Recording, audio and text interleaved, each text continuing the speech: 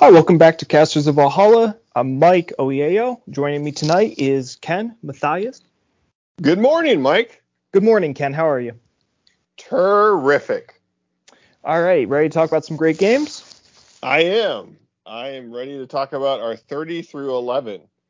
So I think we had our overlay. No, was it over? We both had the same. Crossovers? Crossover. Thank you. Sorry, long day at work. Our crossover list is at 5 now. So we'll see what it ends up being at the end of today. Or tonight, or this episode, whatever you want to say. All right. My number 30 is an old game. It is actually one of the games I grew up playing. It's one of the games that turned me into a gamer at this point. There's a lot of nostalgia value. It's also a dungeon crawl, and it is Hero Quest. I have the 1989 version. I did not get the new version that Avalon Hill kickstarted a few years ago. This is I just have so many fond memories of playing this with my buddies and playing through the campaign as Zargon and leveling up, and everybody's trying to get the long sword for the barbarian, and the dwarf is trying to get the battle axe, and the elf's trying to get the crossbow. And the art was very cool about the armory, how you could upgrade stuff. Now, is this a great dungeon crawl at this period of time? No, a lot of the other dungeon crawls I've mentioned are probably better than this game overall in terms of mechanics and play. But this is a lot of nostalgia value for me because this is the game that I grew up playing. This is one of the reasons I'm a board gamer now. This came out in the late 80s. I think 89 is when it came out. And back then, there was nothing like this. Obviously you had D&D, which started in the 70s, but dungeon crawls weren't a thing. This is the OG dungeon crawl with the weapon rack and the bookcase you had to put together. What's great is the Stephen Baker was the designer. He's one of the OG designers of HeroScape. One of the reasons I picked up HeroScape is because it had the same name as Hero Quest. The dice system's the same essentially. So just so much nostalgia. Fun game. I remember playing this ages and ages ago. Every Father's Day, I get this out and play with my kids. It's kind of a tradition for us. But this is my number 30 Hero Quest. My number 30 is kind of a crossover with Ken. It essentially is, although the game is a little different than the one that I believe Ken has played, and this is Battle Lore 2nd Edition. Ken had you had Memoir 44, and you had Battle Lore. And Battle Cry. And Battle Cry, right. But it was Battle Lore 1st Edition, right? No, it was 2nd Edition. Oh, it was? Okay. So this is a crossover. I think that counts as a crossover. Yeah, that definitely counts then. I thought it was first because I've played first as well, and first is a fair bit decent, a fair bit different than 2nd edition. Bo has all of 1st edition, but my son has I don't know, a decent amount of 2nd edition. So I kind of counted as I was kind of thinking more I guess. I was thinking both editions, but I think that still counts as a crossover. Yeah, it definitely does.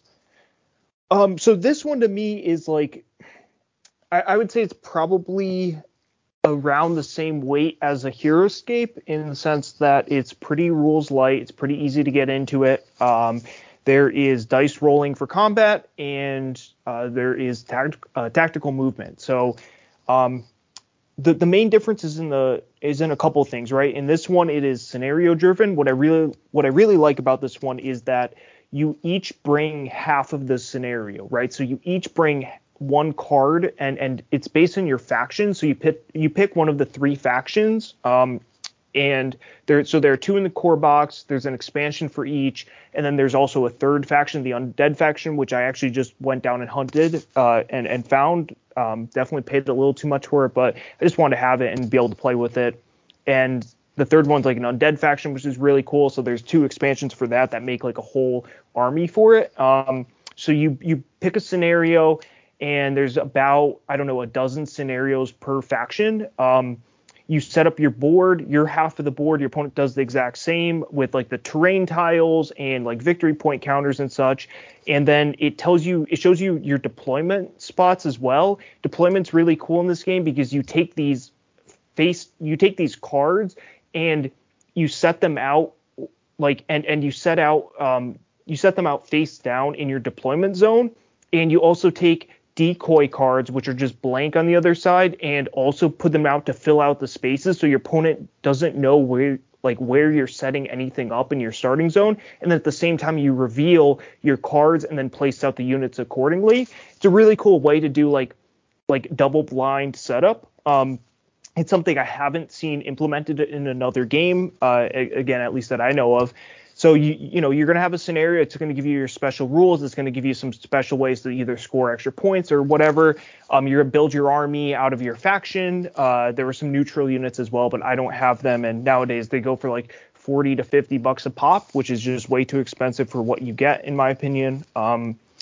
What's really cool is the card system, right? So there are two different types of cards. There are lore cards, which lore cards are like special ability cards. It's what the second edition added.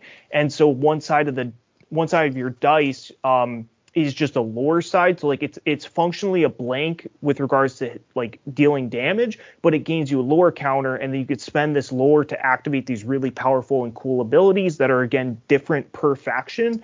The other card system is the command card system. So this is part of the command and color system, where basically the board is split up into 3 lanes, essentially, 3 like lines, and when you play a card, it'll often tell you to like activate 3 units on the left flank, right? Or you can activate 1 unit on the left, 1 in the center, 1 on the right, etc. Now, normally, and then there are special cards as well. Some are determined by the type of units you have, etc. In the normal base rules, you shuffle all the cards together. It's a communal draw deck where both you and your opponent are going to be drawing cards from it. Which I really dislike that mechanic. So what I do is I actually do what the app did. So there was an app for this back in like 2013 or 14 that I played a fair bit. And in the app, instead, you got 1 copy of each of those different command cards to your hand, and you started the game with them. And then you also got 1 for each different type of unit you had. So like if I had any archer units, I would get 1 archer command card. If I had any cavalry units, I would get 1 cavalry unit command card, etc. And then on my turn, I either play any 1 card from my hand, or I can activate any 1 unit and pick up my entire discard pile of those command cards back to my hand. So it adds like a hand management element and gets rid of the randomness and the luck that could happen with, I really need to activate these units on my left flank, but I just didn't draw any left flank cards. Now, in the base rules, you can always just discard a card to just use any 1 unit, but that feels terrible, and it's honestly just really bad. It's just really bad for you if you have to do that multiple times in a game. So I just really like what the app did to kind of fix that, in my opinion. So, if you're already going to have the variance in the dice, I don't like adding the variance in the card draws too. I'd much rather play it with that hand management system. And my dad and I have really enjoyed that. So that's my number 30, Battle Lore 2nd edition. All right. So that makes crossover number 6. And my number 29 will be crossover number 7, and that is Star Wars X-Wing. Specifically, 1st edition. I heard, like Mike said, I heard 2.5 is less than stellar, to be polite about it. This was my go-to war game. I love this game. I played this all the time. I don't typically like measuring games with measure movement, but for whatever reason, the X-wing with the sticks for movement, like I don't know, I was okay with it, which was really interesting because I was typically that's not my style. I had a blast playing 4 shuttles, quad shuttle builds with tactician and target lock. Like I had so much fun with this game, but I got to the point where it was getting expensive. My buddies were getting tired of playing with me.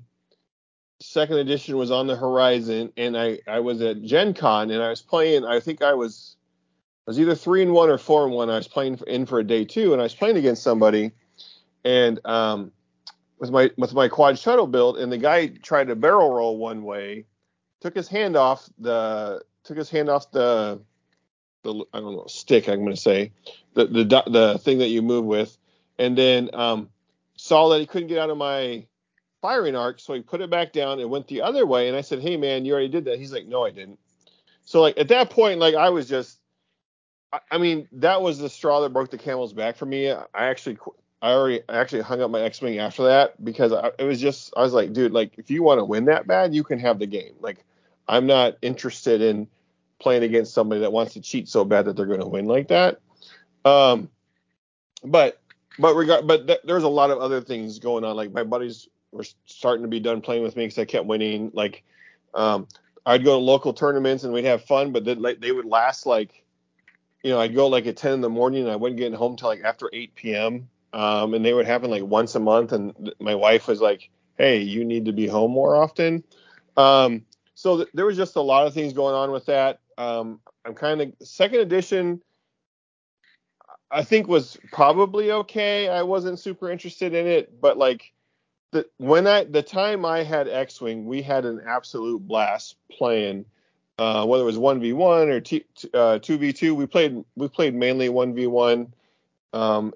It was just a phenomenal game. I mean, everybody loves Star Wars, so I had that going for me, and just all the different abilities and be able to, just much like HeroScape, being able to build my squad the way I want it built and add whatever I wanted to add for just all the various, little options you could put on your ships and your pilots. It was an amazing game, and I really enjoyed the time I played it. But like kind of like Star Wars Rebellion, I really enjoyed that game when I played it, but I just like at this point I'm kind of just done, and I feel like it's the same thing with X-Wing. Like that was a great period of time in my life. And if somebody wanted to play first edition and had all the first edition stuff, I'd probably play it with them. But like I'm glad to be out of it, if that makes sense. Like I don't know, Mike. Like I'm not trying to say like it's a bad game now, but it's just like my time with that game is past, if that makes sense. That definitely makes sense. Yeah. Yeah, and that's my number 29, Star Wars X-Wing, specifically first edition.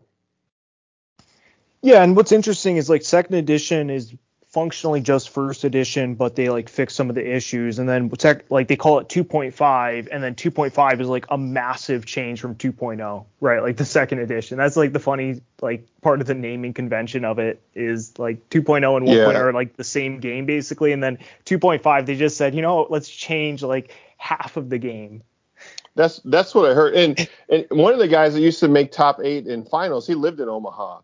Aaron, I can't remember his last name. So like, I play with him all the time in tournaments, and he was a very cool guy. Like it was a very cool feeling. And then you go to Gen Con and just have that one bad experience. And granted, like I'm not going to quit a game because of one bad experience, but like it was just all the other things kind of like mounting up. And I was just like, you know what, it's time to be done. Oh, and the other thing was my buddy Garrett, he played X-Wing, and like we traveled together in the car for like 11 hours, and we ended up playing each other the second round, and that always sucks at Gen Con. So. All right, my number 29 is it's a Euro game, but it's one of the coolest Euro games designed in my opinion. So this is actually a board game about playing a trading card game, and this one is called Millennium Blades. So this is, at its core an economic game in the sense that you are doing all of the trading card game player things that like if you play any of these trading card games, you are buying packs of cards, you are trading, you are selling and buying on the aftermarket, you are creating card collections, and you are building ultimately your deck for the tournament. And all of this is simulated through, you get all these this money. It's paper money, which like usually sucks, but what they did is like you get it's a like a rubber banded stack of like 10 pieces of paper for each one, which is really cool. So it's really satisfying to throw this money around. You are buying, like, instead of buying like a full pack of cards and cracking it open, just like in a normal card game, usually you only care about that rare or that mythic rare spot, right? And so in this one, like each card is just like that's basically the rare, the mythic rare you pulled from the pack. And some of these cards are extremely powerful, but of course you have to be able to build your deck around it. So you're scrambling on the aftermarket, scrambling, just trying to buy stuff from the store. The actual card game part itself is kind of like whatever. You essentially just play, like you bring a deck of 8 cards, or you bring 8 what are called singles, or just 8 cards. You also bring 1 deck box card, which will also alter your like strategy and what you're trying to do.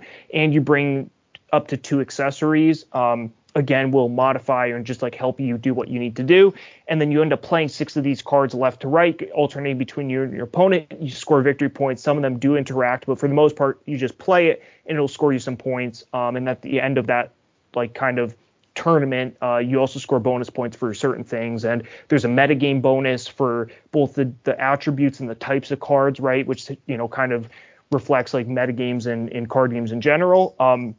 What's also cool is it's a real-time game during the actual like purchasing phase, right? So like you put 8 minutes on the clock, you reveal one of those aftermarket or one of those metagame cards, and then you get 8 minutes real time to do all this stuff, right? You're trying to build your deck, you're trying to build your collection, you are trying to just buy and sell cards, etc. And then you flip over the next one, the other of the 2 metagame cards that'll affect your, let's say, your attribute instead of your type, and then you again put like 8 minutes on the clock, right? And so it's really an interesting game. If you like collectible card games, this is definitely a game to check out, for one that like kind of simulates that feeling of the outside of the card game itself aspect of card gaming, which as somebody that grew up playing tons of Yu-Gi-Oh, you know, as an elementary schooler, like this kind of hits all the notes for me. So that's my number 29, Millennium Blades. I've never heard of that game, actually. Interesting. All right, my number 28 is a game by my current favorite board game company, and this game is called Cloudspire by Chip Theory Games. I want to mention a little bit about Chip Theory real quick, and then get into Cloudspire. I think Chip Theory Games is probably the best board game company out there currently, especially when it comes to components of board games. I don't think there's another board game company that even comes close to how high quality components that Chip Theory puts out. They just continue over and over to amaze me about how high quality they have of whatever board game it is that they're making. Okay, so Cloudspire is it's a tower defense game. You are in a floating island, and there's various factions trying to fight over what they call is the source. And on your turn, you're going to be sending your minions out to attack your opponent's base or their gate. And each faction has their own units. Each faction has their own heroes. You know, each faction has its own like upgrades it can build. What's cool is this. So the big thing about Chip Theory is they're all poker chips, but they're obviously weighted poker chips. There's art on them, and things like that. So it's not just like a plain poker chip. But Chip Theory Games is all about chips. They actually have spires in this game, so the spires have minis, so you can put the chips on top, which is very cool. But basically, it's a tower defense. You're trying to destroy your opponent's gate or their base. They're sending their minions towards your base, trying to do the same thing. Now, what I will say about this game is I love the versus mode. So when I've talked earlier about how sometimes people just put a versus mode, and then sometimes they like tack on a solo or cooperative mode. In Cloudspire, I really enjoy the versus mode, and this is 1 to 4 players. So whether it's 1v1, a 1v1v1, or v1 at a fourth 1v1v1v1, or 2v2, I think all of those work fine. The more players you have, the longer it's going to play, especially if it's a new player, because all your units have abilities. Your faction has abilities. Like your fortress gate, everything you can build has abilities. Your heroes have special abilities, right? So what's cool is like your minions have to go towards your opponent's base, but your heroes can go explore the land because there's landscapes, or maybe there's like roaming monsters that you can kill, and they're usually on top of a source well. And then if you destroy them, you can build your spires off the source well. But the solo and the cooperative, they play okay, but they're not my favorite because in Cloudspire, as I mentioned, there's already a lot going on. And then if you're playing like solo, so like the faction that you think like there's different rules for that faction in this specific scenario you're playing. And then like on the specific map you're playing, what's cool is they have neoprene maps that all kind of connect together. So it's very cool. But in this specific map, like this specific area does a special thing. And then plus at the end of the round, this one thing happens.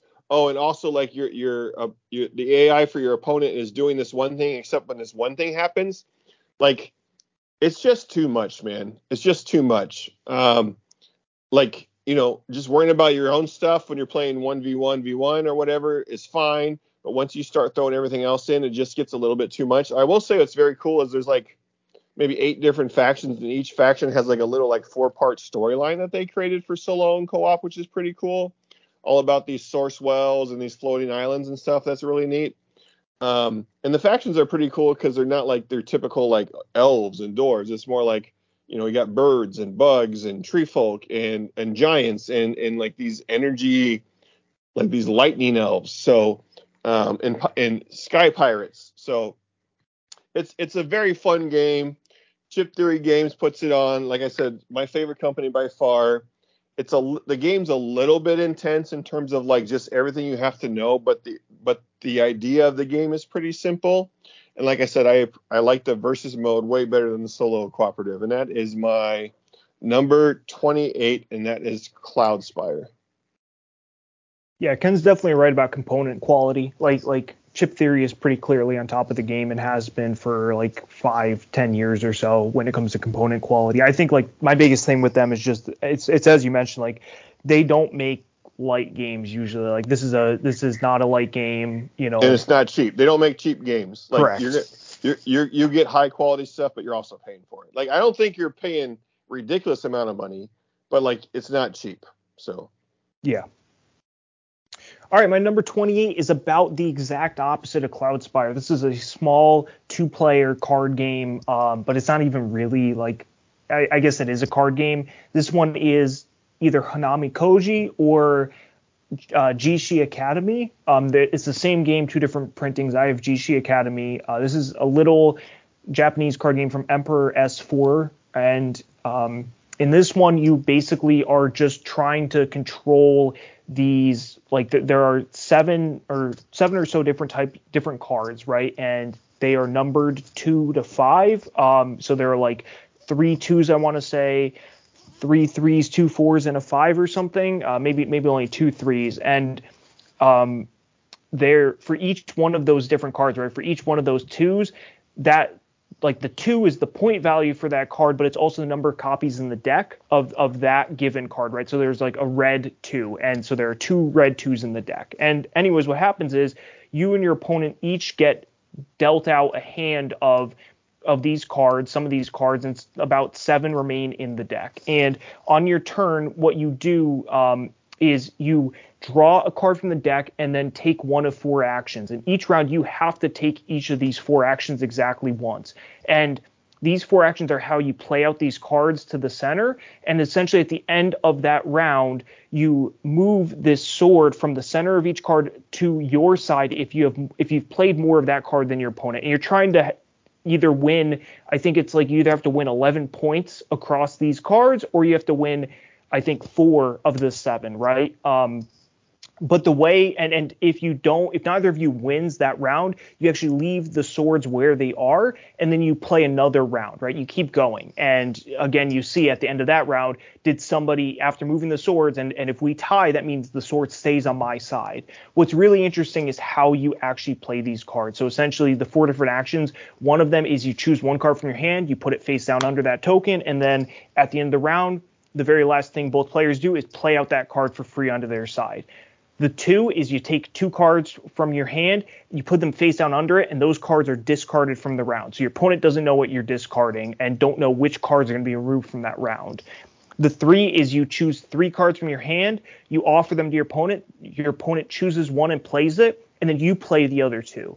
And the 4 is you choose 4 cards from your hand, you offer it to your opponent in 2 pairs. Your opponent chooses and plays one of those 2 pairs, and then you choose and play the other. So which cards, it's such a simple game, but which cards you choose to use for which actions, in what order you take these actions, how you can, like, you're trying to read your opponent on what they're discarding face down, right, and getting rid of, and then what they're discarding and saving for later. It's just super interesting. It's a really tactical, smart little 2-player game. Plays in like 15 to 20 minutes, which I really like. So this to me is it's one of 2 games. I have one a little higher up, but this is just one of the best, in my opinion, 2-player kind of filler games, in the sense that there's just so much strategy and smart game design packed into such a tiny little package. So this one to me is just a fantastic game. So that's my number 28, Hanami Koji, or Jishi Academy.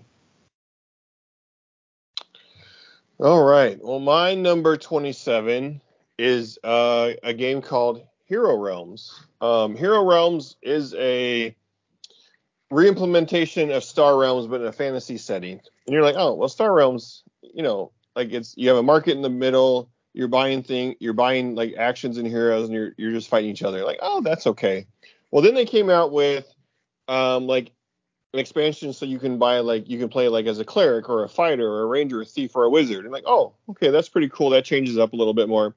Well, then they came out with the expansion where like you could fight like 3 or 4 on 1. Like somebody plays a boss, like a dragon or a lich, and then like all of you are fighting him. And like, oh, okay, well, that's pretty cool. Well, then they came out with a campaign system where you can play through and upgrade your deck as you go, and upgrade your hero as you go. Like maybe your wizard special ability is like he takes the damage to draw a card. Well, maybe by the time you're done upgrading him, he actually heals 3 damage and draws a card.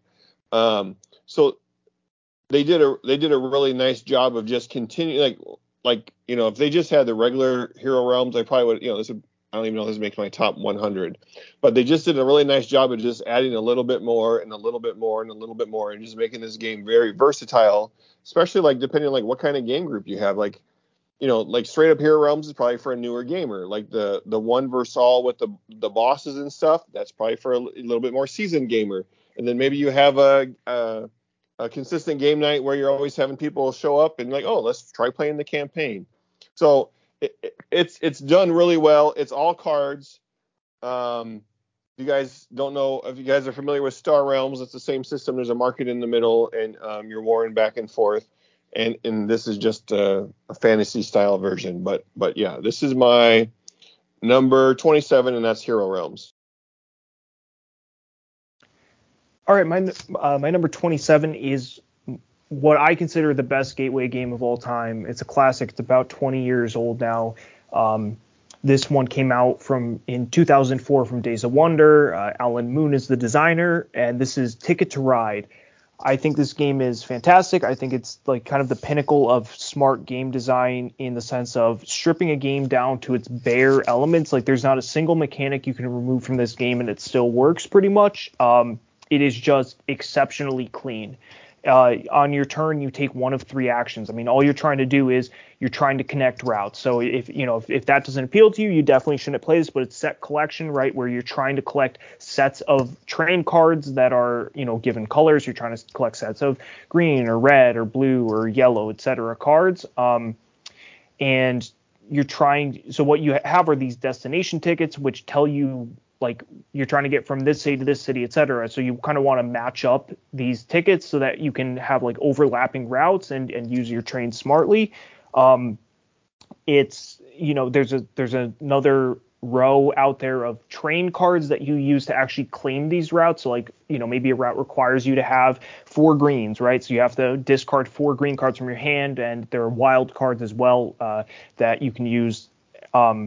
On your turn, you take 1 of 3 actions. You either play a route, right? Or you draw some new destination tickets, or you draw those train cards, and that's it. That's the whole game. What I really like about it is, again, how fast it is, how fast turns are, right? I take my turn, it's up to you, up to the next person, back to me, right? It just goes around the table really fast, plays really well across the player count. Can play 2, can play 5, can play anywhere in between, and it's gonna work.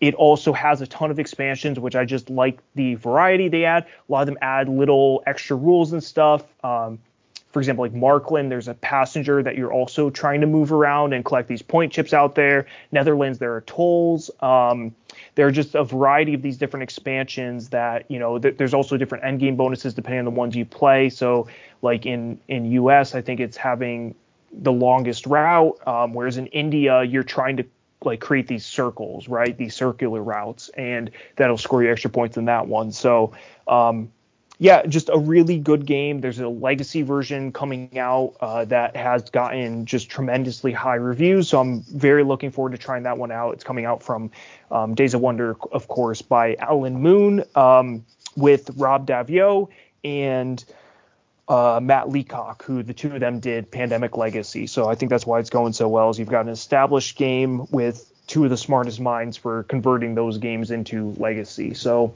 that is my number 27, Ticket to Ride. I would say like the US version is probably my favorite, especially with I believe it's called 1912 expansion, which adds more tickets and adds full-size cards. I think in the original printing, and I don't know if it's still this way, but you used to get these tiny little cards in just the base game for some reason, and then in all the later things, it's like in all the expansions and maybe in the base game now, you get full-sized, really nice cards. So yeah, I guess the base game, but again, I really do like the variety of expansions for it, and they all just change it up enough for me. So that's my number 27, Ticket to Ride. Hey, Mike, that is not a crossover from me at all. Just letting you know. In case Thanks. you were wondering. Thanks. I was really wondering. Yeah, because I like Ticket to Ride almost as much as I like going to the dentist. All right, my number 26 is a deck builder, and there's also a legacy version of this, but this is called Aeon's End. In Aeon's End, you are breach mages that are fighting these nameless things back from post-apocalypse. And this game has probably about 397 expansions, and yet everything's still awesome. Like so the gist of the game is what's cool about this game is you don't shuffle your deck either. So as you buy things, you when you buy something, you put in your discard pile, and then after your turn's over, you can discard your hand how you want, put in your discard pile. And then when you go to draw and you're out of cards, you just flip over your discard pile, and now that becomes your draw deck. So you get into the point where you get to kind of set up your draws a little bit. But what's cool in this game is on your turn, you have these breaches in front of you. And that's the only way you can cast spells is to use the power of these breaches. So you have to prep the spell and wait till your next turn before you cast the spell. And these breaches, mages usually have anywhere between 3 to 4 breaches in front of them. And you have to try and open these breaches by paying a cost to open them. All your mages have special abilities they can power up. This is a cooperative game. You're playing against a big bad, and you're buying. There's usually a relic you can buy, spells you can buy, and some sort of purchasing power you can buy. I think they call it Aether in this game. And it's just very cool how every mage is so different. There's an iPad version of this that's actually very well done. But all the mages are very different. All the big nameless guys are very different. And so the deck builder about the the supply in Dominion, they called it the Kingdom cards or whatever. But the supply is so vast, and all the various things you can do. And there's also a legacy version that you can play, or as you play through, you're actually building your own mage. And then once your mage is built, you can play him, in other versions of Aeon's End. But this is a lot of fun. I really like the turn system too, and the turn system is pretty simple. The good guys get 4 turns and the bad guy gets 2 turns, and so if it's a 4-player game, everybody gets 1, if it's a 2-player game, everybody gets 2 turns. If it's a 1-player game, everybody gets 4 turns. But a 3-player game, you have 1, 2, and 3, and then you have like a wild turn. So you shuffle up the deck. There's 4 good guy turns and then 2 bad guy turns, and you never know what the initiative is going to be. So it's kind of fun to like, okay, well, when he does, he's going to activate this minion. He's going to flip over a card. The card's going to be something evil that happens to us.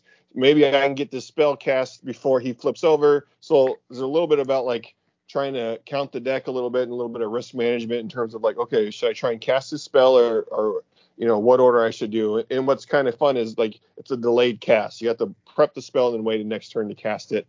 But anyway, it's my number 26. Fun little deck builder. I say little when there's so many expansions, and that's Aeon's End.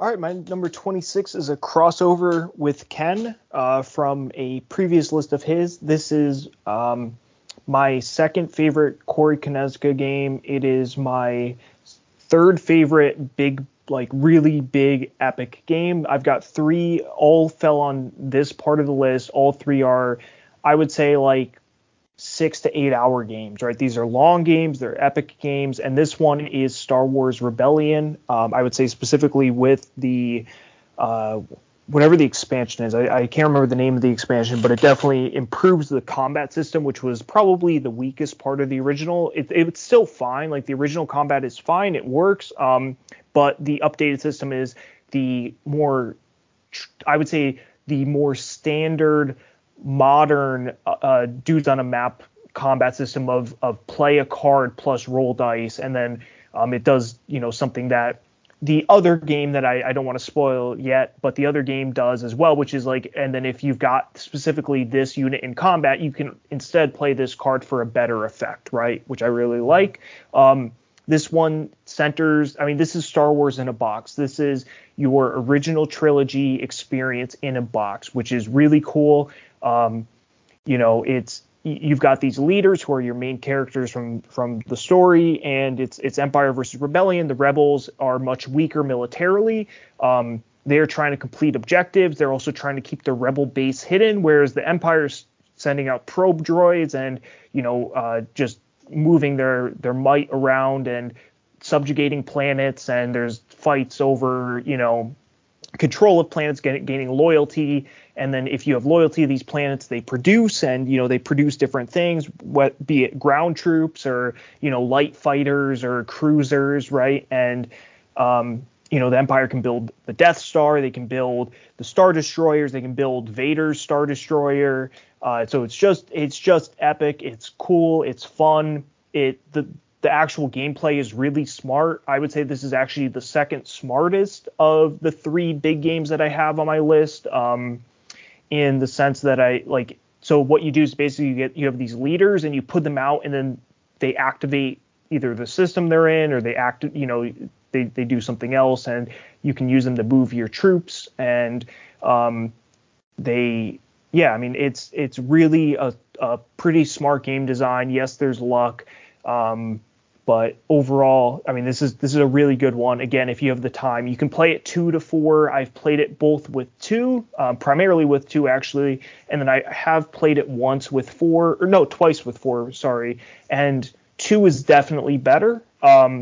There's not really a reason to play this one with 4, in my opinion. So this is a great 2-player game. Again, it's pretty much as simple as, do you want the Star Wars original trilogy in a box? And the expansion adds Rogue One as well, so you can toss it in as well. But if the answer is yes, you should play this, and the answer is no, then you probably shouldn't. So that's my number 26, Star Wars Rebellion.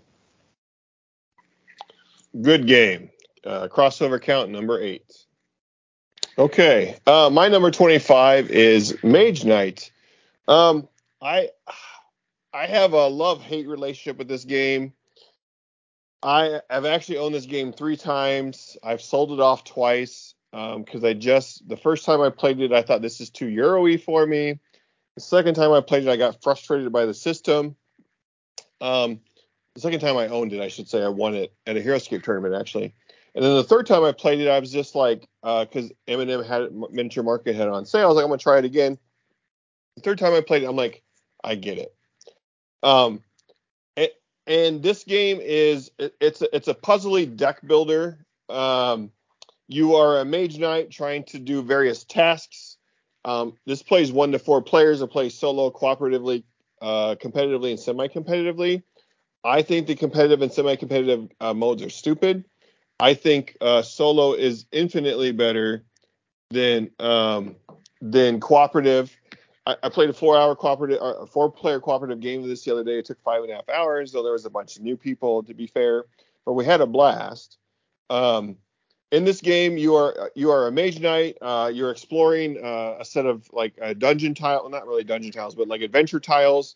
And as you move out, you might uncover a goblin, or you might uncover a mage tower, you might uncover a dungeon, or you uncover a castle. And as you're going around killing these enemies by playing your cards like a lot of times are move, defense, attack, or influence, and that's your 4 basic things you can do. There's a couple other things here and there, but you're trying to math out or puzzle out how this hand of cards you have is able to defeat whatever enemy you have to defeat. Whether you have to take wounds in the process, whether you can get a ranged attack off before you actually engage them in hand-to-hand combat. It, depending on what you defeat, you level up by getting artifacts, you level up by getting spells, you level up by getting higher skill cards, or you find allies that can join your party. This game, what's cool about this game is every card has kind of 2 different things it can do. The top card is like the top part of the card is like your base. Well, the bottom part of the card is if you spend a mana to power up this card, you can do that. So part of the game is about using the dice in the mana pool you have. Because you're only going to use 1 dice per turn to level up the card, and collecting these crystals that you can get various ways through the game, so that when you do fight the big boss at the end, whether it's a castle siege or a city siege, or whether you're fighting whatever his name is, the big general that's coming to attack your portal, or there's various other things in the expansion. And there's I think an ice princess mage you have to fight, and some other things. So there's lots of different ways you can play this. And then there's also day and night. So like at night, your spells get more powered up. In the day, like it's harder to move through deserts. So and you get reputation by destroying like rampaging enemies. You lose reputation by attacking fortified locations. So it's about like managing all that stuff. And then as you're playing this game, which you can play a solo game of Mage Knight probably takes 2 hours, maybe 2.5 with setup and teardown. But as you're playing this game, you start out this like little puny Mage Knight, and then by the end of the game, you're like this super powerful, throwing spells and using these ice golems that you recruited to attack. And it's done very well. If you are like, I bet the complexity of this game is close to almost a 5. What is it on BGG? 4.65. Yeah. Like if you're looking for a heavier game, a puzzly game that's got a very cool like fantasy theme, and it is a little bit Euro like disguised as Ameritrash. I still think it's more Ameritrash than it is Euro, but it's a lot of fun. In particular, the Ultimate Edition has all the expansions with all the different characters. Now the characters aren't super different. I think you start with a deck of 16 cards, and only 2 of them are like character specific of the 16. So you can kind of level up your character any way you want as you're playing. But this game is a lot of fun, especially solo. There's a little bit to keep track of, but it's actually not too bad. But that is my number 25, and I can't say enough good things about this game. This game is a lot of fun, specifically solo, and that is Mage Knight. So I'm actually in a bit of a string of 3 or 4 of these Dudes on a Map games. This one is a little lighter, and not lighter actually. This one is probably just as complex as Rebellion, if not more, but it's shorter. This one is the Battle of 5 Armies, which is I don't want to say a spin-off on War of the Ring, but it's like it uses some of the same systems as War of the Ring. It's by the same design team. Still by Ares Games, which again, it's the same people that did War of the Ring. which is, spoiler alert, my 24. So I'll be talking about that one right after this one. What I like about Battle of Five Armies is it uses the same dice system as War of the Ring, where you have these action dice and both sides roll their action dice, and that kind of dictates what you can do. But each action die like face can be used for, a number of different things, right? There are cards that you can draw, you can play, you can move units, you can bring more units in from your reserves, you can attack, you can move your characters, you can activate certain special abilities, etc. So what Battle 5 Armies is essentially the final battle from The Hobbit, right? And it is just that battle. So essentially, you've got the Lonely Mountain, and you've got the Eastern Spur and the slopes, and you've got Bree and Lake Town, and so the Free Peoples controls that, and they control dwarves, they control elves, they control men. They also get like Gandalf, and like later during the game, like Bjorn comes out, the Eagles comes out, and then the other player plays the Shadow, and they play, they've got orcs and trolls and wargs, and they've also got goblins that can come down from the mountains. And so it's a really cool, asymmetrical two-player game. Uses also the same card system that War of the Ring uses, which is basically that a lot of your cards are, there's a top half and a bottom half, and you can play the top half for its effect, just like on your turn as an action by spending the right die result, or you can use that bottom half during combat. This is kind of what I mentioned about Rebellion, where like for combat, you play a card and then you roll dice, right? Like, which is, again, kind of the modern way that games do combat in these like two-player, or just like these dudes on a map games in general. Like, that's one of the very common ways that you see it done, which is just a lot better than just pure rolling dice for like a more complex game, something above like a HeroScape, right? I think the reason I like this one so much is in part just because the length of the game is a lot shorter than like a Rebellion or a War of the Ring. You're looking at like 2.5, 3 hours maybe for this one. I think you can get it down to like 2 hours, maybe even shorter, like if you play it a lot. But we've only played it a few times. It's very different. Like, how you have to approach this game is actually significantly different than War of the Ring, and I think that's kind of why it took a little bit for it to click for us, that like even though the systems are the same, like largely the same, your actual strategy, like how you want to play this game, is just very different. It's pretty interesting in that regard, that they were able to make it so different. So again, kind of the big upside of this one over War of the Ring is the shorter game length. So it's pretty cool. You've also, like, the Free People's player gets the generals, including Bard. They get Gandalf. They get Thranduil, and they can. They also will end up getting Thorin and Bilbo, and they can put these activation markers. But the more activation markers you put out on your generals, the more, like, the worse.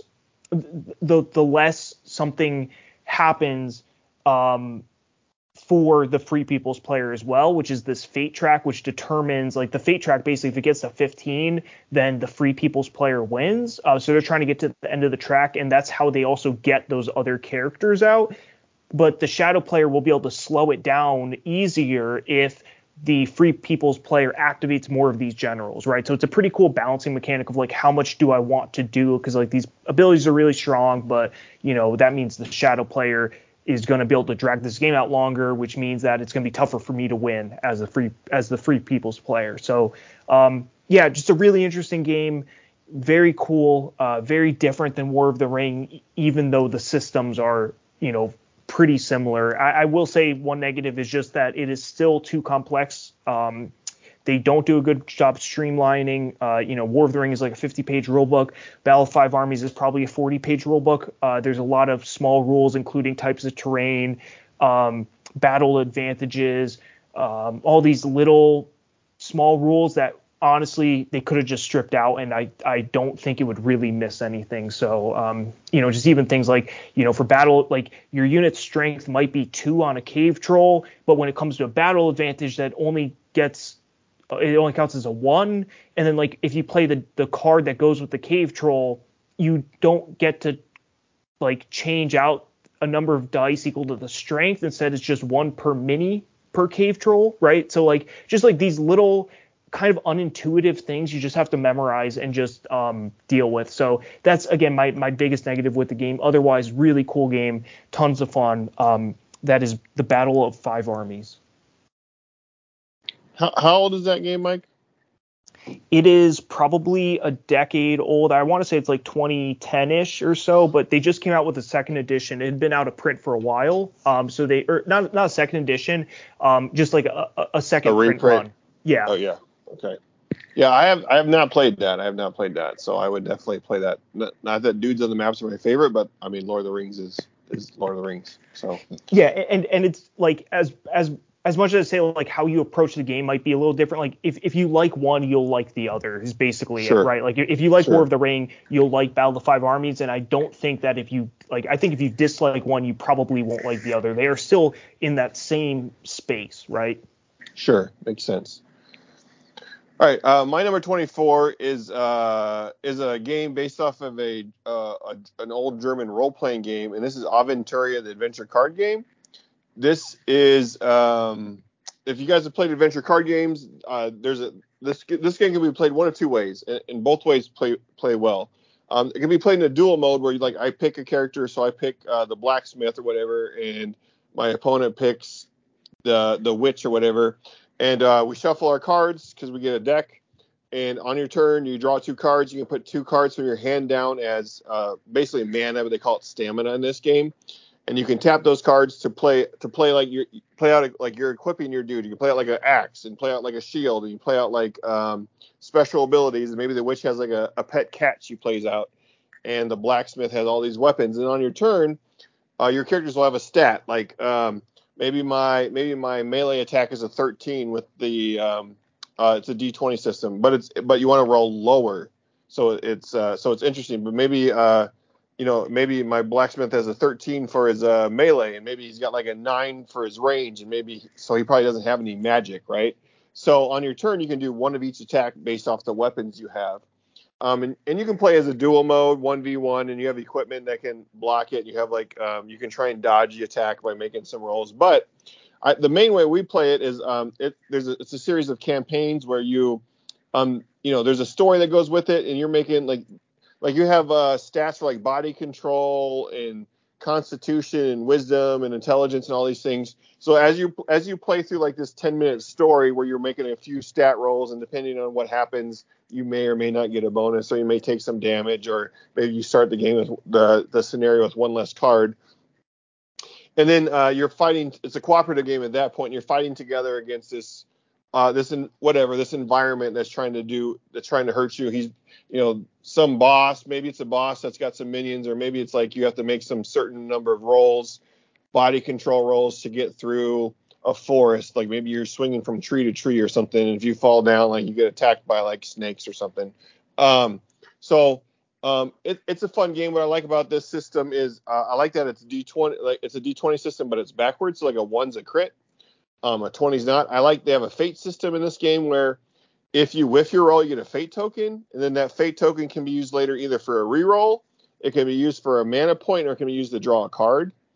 And I also like that all the cards in your hand are also your mana, but they're also the cards you want to play. So you have to make decisions about like, okay, well, I got a war axe in my hand, but that costs 6 mana to get out, and I have 0 mana, and I have a sword in my hand that only costs 2. So maybe I should play the war axe face down as a mana, or stamina, as they call it in this game, so I can play out and put out my sword to attack with later. So I picked this up at Gen Con, I think in 19. What year did this come out? How come I can't see the year? I'm getting old. Oh, 2019. So yeah, I picked this up in Gen Con. It's at 2016, not 2019. I picked this up in Gen Con at 2016, and it's had several expansions since. And I have most of the expansions. There might be one or two that I don't have. But this is a fun adventure. This is a fun card game. You can play with your buddies cooperatively or play a quick versus. And this is Aventuria, the adventure card game. All right, as I just mentioned, my number 24 is War of the Ring, specifically the second edition. I know this is a crossover with Ken. I would say the same thing I said about Rebellion, right? This is the Lord of the Rings trilogy in a box. I would also say that the expansions, Lords of Middle Earth and Warriors of Middle Earth, are both worth it. They add to the game, they add to the experience. Lords add some more, iconic characters and some extra stuff with them. And then Warriors adds 3 factions to each side. So, like, instead of the Ents just being one card in the event deck, now you can actually control the Ents, right? And same with the Eagles or the Corsairs of Umbar, etc. You can control like the giant spiders. So really cool. Of course, what that means is you're adding more complexity to a game that's already a little more on the complex side, but I think it's worth it. If you're already going to be playing a game this complex, I mean, maybe not for your first play of it, but I do think that just playing with everything is worth it, so you could have the Balrog, right, and all this stuff that you saw in the trilogy. This is a long game, really long game. It's probably longer than Rebellion. So I would say, like, usually we're playing this over 2 to 4 days. Like, oftentimes we're playing a number of rounds and then stopping for the day and going and doing something else while we're thinking, about like what we want to, about our strategy moving forward and stuff, because, this is a long game. It's a lot to do in just a single day. But if you've got the table space, because, man, it is a large game, then I think it's worth it. What I like about this one over Battle of the Five Armies, because, like, for me, game length is a negative. It's a huge negative. I don't like longer games usually. But the number one thing Battle of the Five Armies took out that I dislike was the hunt for the ring, right? Battle of the Five Armies is purely a military game, whereas War of the Ring, yes, the evil player often wins militarily by capturing 10 victory points worth of free people's strongholds and such. The free people, like, they can win technically by capturing 4 victory points, which seems like not very much of the shadow player, but the free people's player is just at such a huge disadvantage militarily that it is very difficult for that to actually happen. Instead, there's a secondary game happening at the exact same time where the Free People's player is trying to get the ring to Mordor. They're moving. It's kind of slightly hidden. The Shadow player is also trying to find it. If they can make Frodo reach the end of the corruption track, there's corruption track. If it hits the end, then the Free People's player automatically loses because Frodo has succumbed to the ring. Whereas the other, the way that the Free People's player can win is by getting the ring all the way to Mount Doom. So it's really cool. I love the hunt for the ring element. I just think it adds so much to the game, and it makes up for the fact that this is a long game and it is a complex game. So that is my number 24, War of the Ring. My number 23 is a legendary game. It's Legendary Encounters, an alien deck building game. I played Predator, I played Marvel, I played James Bond, I played X-Files, I played Firefly. I think Buffy has one, but I have not played that one. And those are okay, but I am a huge Alien franchise fan. Aliens, the second movie is one of my favorite movies of all time. I was telling Mike before the podcast, had I played Nemesis more than once or twice, twice, had I played it more than twice, like, it probably would be pretty high on my list. I just haven't played it enough because it's one of the reasons I love Space Hulk, Death Angel. I just love the Alien franchise. This game thematically plays through the four Alien movies: Alien, Aliens, Alien 3, Resurrection, and then Alien 3, and then Alien 4, Resurrection, and then it also plays through Prometheus. No, not Prometheus. What's the other one? The one after Prometheus, because neither one of the prequels are very good. But anyway, so there's an expansion where you can play through. Now it's gonna bug the crap out of me. I can't remember the name of that movie. What is Prometheus? Mike, do you know? I haven't watched any of them. No. You, what the crap is wrong with you? Prometheus. What is that? See, now I'm taking up all this time on the podcast, Googling something that I should already know. Alien Covenant. Sorry, Alien Covenant. Which, by the way, Prometheus and Alien Covenant aren't great. But anyway, Alien Legendary. This plays through all the Alien movies and then Alien Covenant movie. Very thematically, like like you're looking for the colonists and aliens, and then you're setting up your machine gun nest, and then you have to kill the queen. And in the first movie, you have to investigate the beacon, right? And eventually you have to shove the alien out the airlock. Like this game does such a good job of just making you feel like you're in that movie if you've watched the movies because you know what's going on. Like thematically, this game just knocks it out of the park. I think it just does amazing things. I do think that if you're not an Alien fan or have never watched the movies, you're like, eh. But I think like if you're an Alien fan, like this game is just like it just does it so well, and it's a card game and it plays pretty fast. And I've died plenty of times playing this game as well. But that's my number 23, Legendary Encounters, an Alien deck building game. My number 23 is, I guess, the fourth two-player, dudes on a map game in a row for me. This is I think the best one that I know of for a two-player dudes on a map game that isn't really long. Because again, I do have one more coming up that's very long.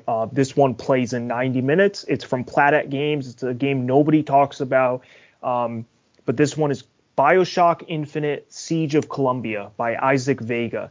I mentioned Isaac Vega earlier, on a previous list, and I really like Isaac's games. I think, I've got another one, I think, coming up here. But yeah, I really like his design, and this one is no exception. It's fair. It's a little bit asymmetrical, but like not extremely so, but just enough to make it, just to add that little extra bit of interest.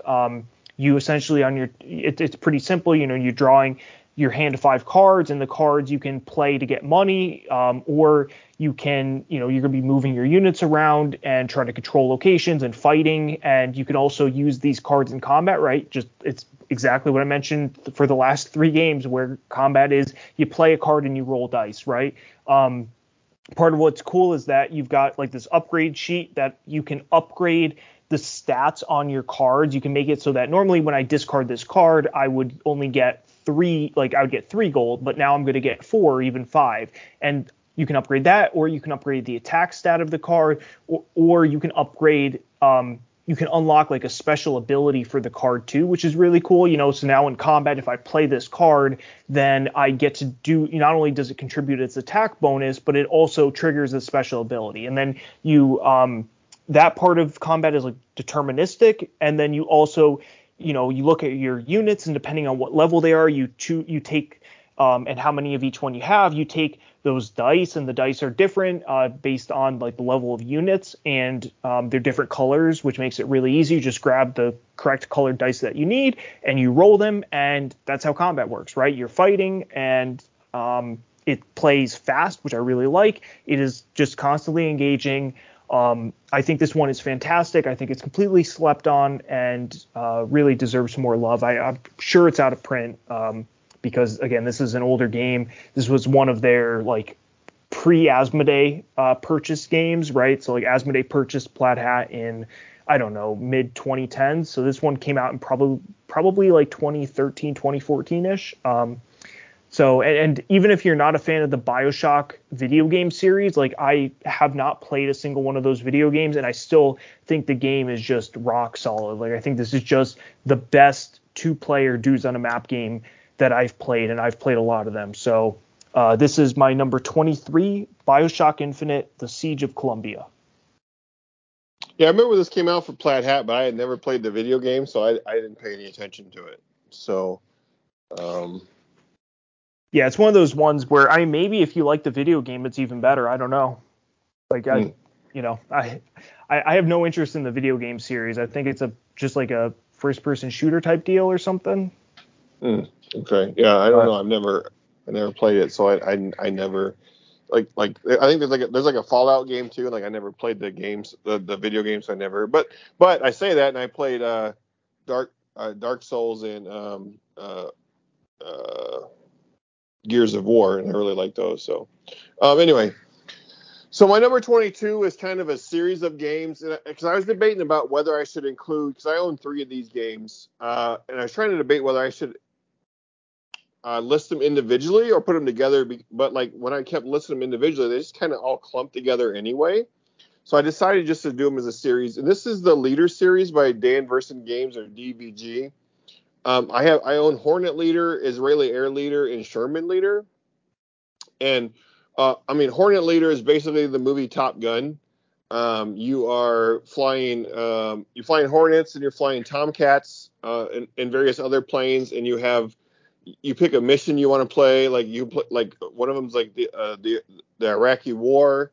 Like there's all these different historical missions that you can play, and you are you're building a team of jets, and on the jets you have various fighters, and your fighters, as they fly their missions, they get stressed, and as they get stressed, like their stats become worse. So maybe you have if you play a long game, because it's a campaign game, so if you play a long game, it's like 12 weeks, and so like maybe your fighter, he gets stressed because he gets shot at, and he takes some damage, so his plane gets his plane doesn't get damaged, but he gets stressed because maybe he takes some evasive maneuvers or whatever. So then you have to decide like whether you want to send him out on the next mission, or if you want him to have R&R, which is rest and relaxation, which he can recover some stress. So maybe 2 weeks later you'll send him out, but then if you don't send him out the week before, he's not going to level up either. Because what's cool is, as the fighters start as green, and then they level up all the way to ace, and their stats improve, whether it's like air to air stat or air to ground stat. And so what you're doing, you're playing on this board, and you're equipping all your fighters with Sidewinder missiles or Phoenix missiles, or various bombs that you're trying to, because ultimately a lot of times your target is to drop bombs on some sort of facility, or sometimes it's to kill enemy fighters. And this is a solo game, so I think this is in the wargaming community, this is a big, but like I think a lot of other people are like, oh, solo, I'm not interested. But like it just plays so phenomenally about like every round picking what planes you want to fly, because a lot of the missions like one mission is like, okay, and you can even run maybe 2 missions in 1 week, but you can't take your plane, like the same plane, to both missions. So that like you're trying, and like maybe the mission has parameters like you can only take 4 ships or 4 planes to this. And in the game they even have like Harrier like jets. So like if you guys remember True Lies, they had the Harrier jet back in the 90s. This game is just like a homage to like Top Gun and Harrier jets, and like it just does a really nice game of doing that. And then like Israeli Air Leader, like that works from like the 7-day war or 6-day war in Israel. It starts in the 40s. And what's cool in the rule book, it talks about the history of all the planes, and it goes all the way up to modern day. So depending on like what year you're playing, depends on like what planes you can pick. And then in Sherman Leader, it's a ground combat. So like you're taking priests and Shermans and half tracks and rocket teams and machine gun teams, and then you assign a commander to each one of those, and your commander, much like the pilots in Hornet Leader and Israeli Leader, they get leveled up, and they get various bonuses depending on what's going on. They get stressed, and maybe they have to sit out, or maybe one will die and you'll have to assign a new one.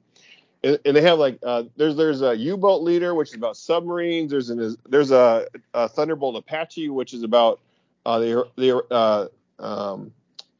choppers. So like this is a phenomenal series that DVG does. There's a Tiger Leader, which is about like it's from the Germans' perspective for ground combat. There's a Phantom Leader, which is about Vietnam. There's a Corsair Leader, which is about World War II.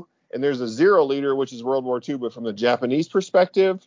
So, like, there's all these different types of leader games by DVG, depending, like, where your preferences lay.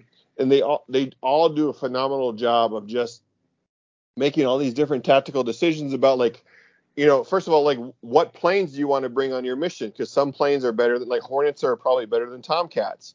Like, and then, like, what missiles do you want to bring? Because some missiles, like, you have to pay more for than other missiles because you get these special operation points and just all these things. And then as you're playing, you're going to draw cards and it might, like, say, oh, weather's bad, so maybe it's harder to kill ground units this round. So I could talk on and on about the Leader series by DVG, Danverson Games. I really like Hornet Leader is my favorite. Out of the three, I own, like, Hornet, then Israeli, then Sherman, but they were all kind of like in the mid 20s when I was rating these games. I rated them together, so I just decided to stack them all together. But if you're looking for a solo campaign war game, check out the Leader series by Danverson Games. They are a little pricey, so I think they're like between like $60 to $70 for a brand new one. But you'll like, if you're into solo war gaming, like, it's a phenomenal game, and that's phenomenal series, I should say. And that's my number 22, the Leader series by Danverson Games. All right, my number 22 is a small 2-player game. I mentioned Hanami Koji earlier. This one I like a little more. My dad and I play it constantly whenever we're, out vacationing anywhere. So this is like a great hotel room game. And this one is The Fox in the Forest it's actually from Renegade Games, which is pretty cool. Something I didn't realize until I was just looking at my collection again the other day. This is just a 2-player trick-taking game. So, there's a deck of 33 cards. There's 3 different suits, 11 of each card. The numbers go from 1 to 11 in each of the 3 suits. So you deal each player, I think it's 13 cards, and then there's a deck of 7. You flip the top one over, and that is Trump suit. But what's really cool about this one, and so what you're trying to do is you're trying to win tricks, but you're not trying to win too many. Across that hand, all you do on your turn is, like, essentially whoever starts leads, right? So I play a card, and then my opponent has to play a card of the same suit if they can. And whoever played the higher card wins that trick. And you take those 2 cards and you put it face out in front of you. The goal is to win enough, but not too many of these tricks. So if you win 7 or like 7 to 9 of these, 7 to 10 of these tricks, rather, I think 7 to 9, 7 to 10, something like that, then you will score 6 points for that round. And you're trying to be the first to 21. But if you score more than 10, so if you score 11 to 13, then you score 0 points. You bust. If you score less than 7, like let's say you score 6, you only get like 3 points. 5, you only get 2 points. 4, you only get 1 point. But then if you win 0 to 3 tricks, then you score 6 points. So, because again, that's kind of the inverse of the 11 to 13 range up top. So it's pretty interesting on how you want to sequence your cards. And what really makes it interesting is just a very simple twist on it, in that all of the odd numbered cards have a special ability. So the 7, if you win a trick and you get that 7, you just automatically get a victory point. So it's extremely powerful.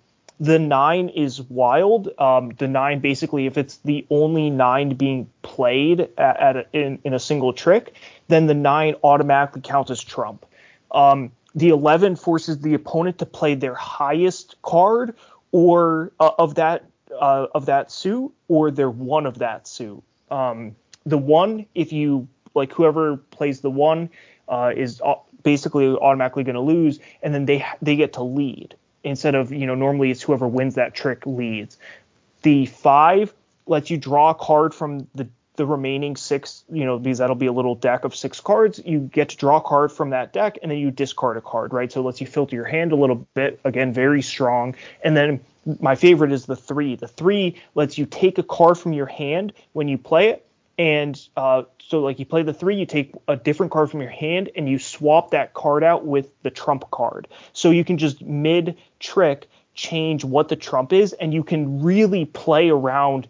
If you have a couple of these 3s, you can really play around, and you have this incredibly strong ability if you play it right, but it's really hard to do and takes some setup and takes some forethought on like how you want to sequence your cards and when are you going to make sure you win a trick, or are you going to just keep trying to lose tricks to be able to sequence it right. So really great 2-player game. Again, this is my favorite like filler level 2-player game. I think it just packs so much interest and depth. And again, as much as I like the games like Onitama and War Chest and these other like Yinch and Devon, even as much as I like those ones, I still think Fox in the Forest is the best of the whole bunch. So that is my number 22, The Fox in the Forest.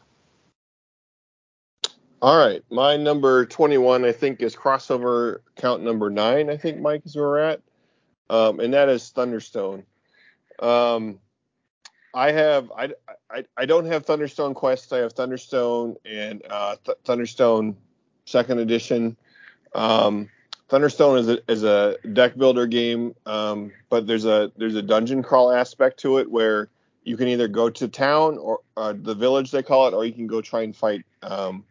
Go and try and fight in the dungeon, and you need, you can equip your hero with various equipment before you go in the dungeon, and there's various types of heroes, and your heroes can level up as they go in the dungeon deep. As you get experience points, you level them up, and there's also a tower defense way to play where like the dungeon's attacking the town, and you can work together to do that. So you can play it cooperatively or competitively. I enjoy both versions. Mike mentioned Epic Thunderstone, which is very cool, where you just stack like all the weapons together, and then whatever the top weapon is, that's what you can buy, as opposed to like, well, there's we have a spear, a sword, and a bow. This one you just stack them all together. I enjoy that as well. Thunderstone, it's probably one of our. I think it's probably is it my number one deck builder? I think it's I don't want to say for sure, but just a quick look. I think it's my number one deck builder. It's a lot of fun. If you enjoy deck builders, you enjoy like the fantasy dungeon crawl theme, I would encourage you to get this. And that's my number 21, Thunderstone. I believe that was crossover number 10. So that's pretty good, like 10% of our list already. Number 10? Okay, I think I'm missing one, but that's all right. We'll run it down later. Sure. All right, my number 21 is a Dudes on the Map game, but it's a pretty interesting and pretty different one. This one is Inish. This one is from Matago Games. They did sort of a trilogy, but they're very different games in Kemet, in Cyclades, and then in Inish, which was the third one. Again, they're all like completely different. The only common theme across them is that they're mythological. I haven't played Cyclades. I played Kemet once and thought it was okay. Didn't love it. Didn't hate it, but didn't love it. And then I've played Inish a lot, and I really like Inish. It plays apparently well from 2 to 4. I've only played with 3 and 4, and it does play very well with both 3 and 4, which is great. It's a Dudes on the Map game that plays in like 45 minutes, which is crazy fast for, I would say like a lot of my Dudes on the Map games are more like 90 minutes. This one is more in that 45 minutes to an hour range, which is just phenomenal. This one, there's no dice. The combat is very deterministic and kind of wonky. And honestly, just winning in this game is very wonky because essentially it starts and there's a very small map with these really cool pieces, and you're going to be exploring and building out this map and such. And there are 3 different ways to win. So like one way you win is by having at least one figure, or as it's called, one clan in each of at least 6 different territories. Another way you win is by lording over 6 enemy clans. And the way you lord over is if I have more clans in a territory than you do, I am lording over those clans. So if I've got, 5 clans in a territory and Ken has 4 and my dad has 2, then I am lording over 6 clans in that territory. So that's also a win condition. And then the third one is by being present by having presence in territories with at least 6 sanctuaries, which are these like buildings that get built. And the way it works though is it takes place over, rounds, and it's like kind of an Uno mechanic, almost in the sense that you have to declare that you're going to like once you reach that victory condition, you declare it, and then you only actually win at the end of the round. So there's always some room for some counterplay for somebody to screw it up for you.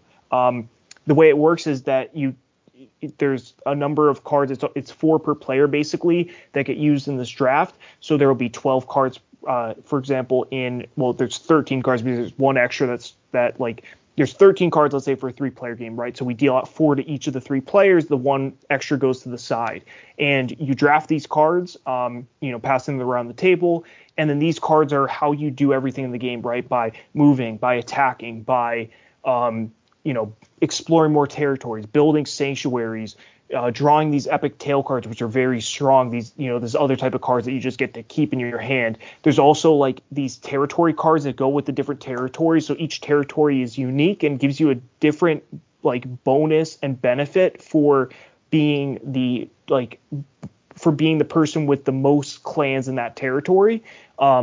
Which is really cool, right? Because then every game is different with all these different territories, and how you play the game is just going to be kind of different every time. So I really like this one. Again, it's a little bit of a weird one in the sense that victory conditions are so different than they are in like other games. But I think this one is just phenomenal. So that's my number 21, Inish. I have played Cyclades, or Cyclades, however you say it, but I have not played Inish. I don't know how similar they are, but not similar at all.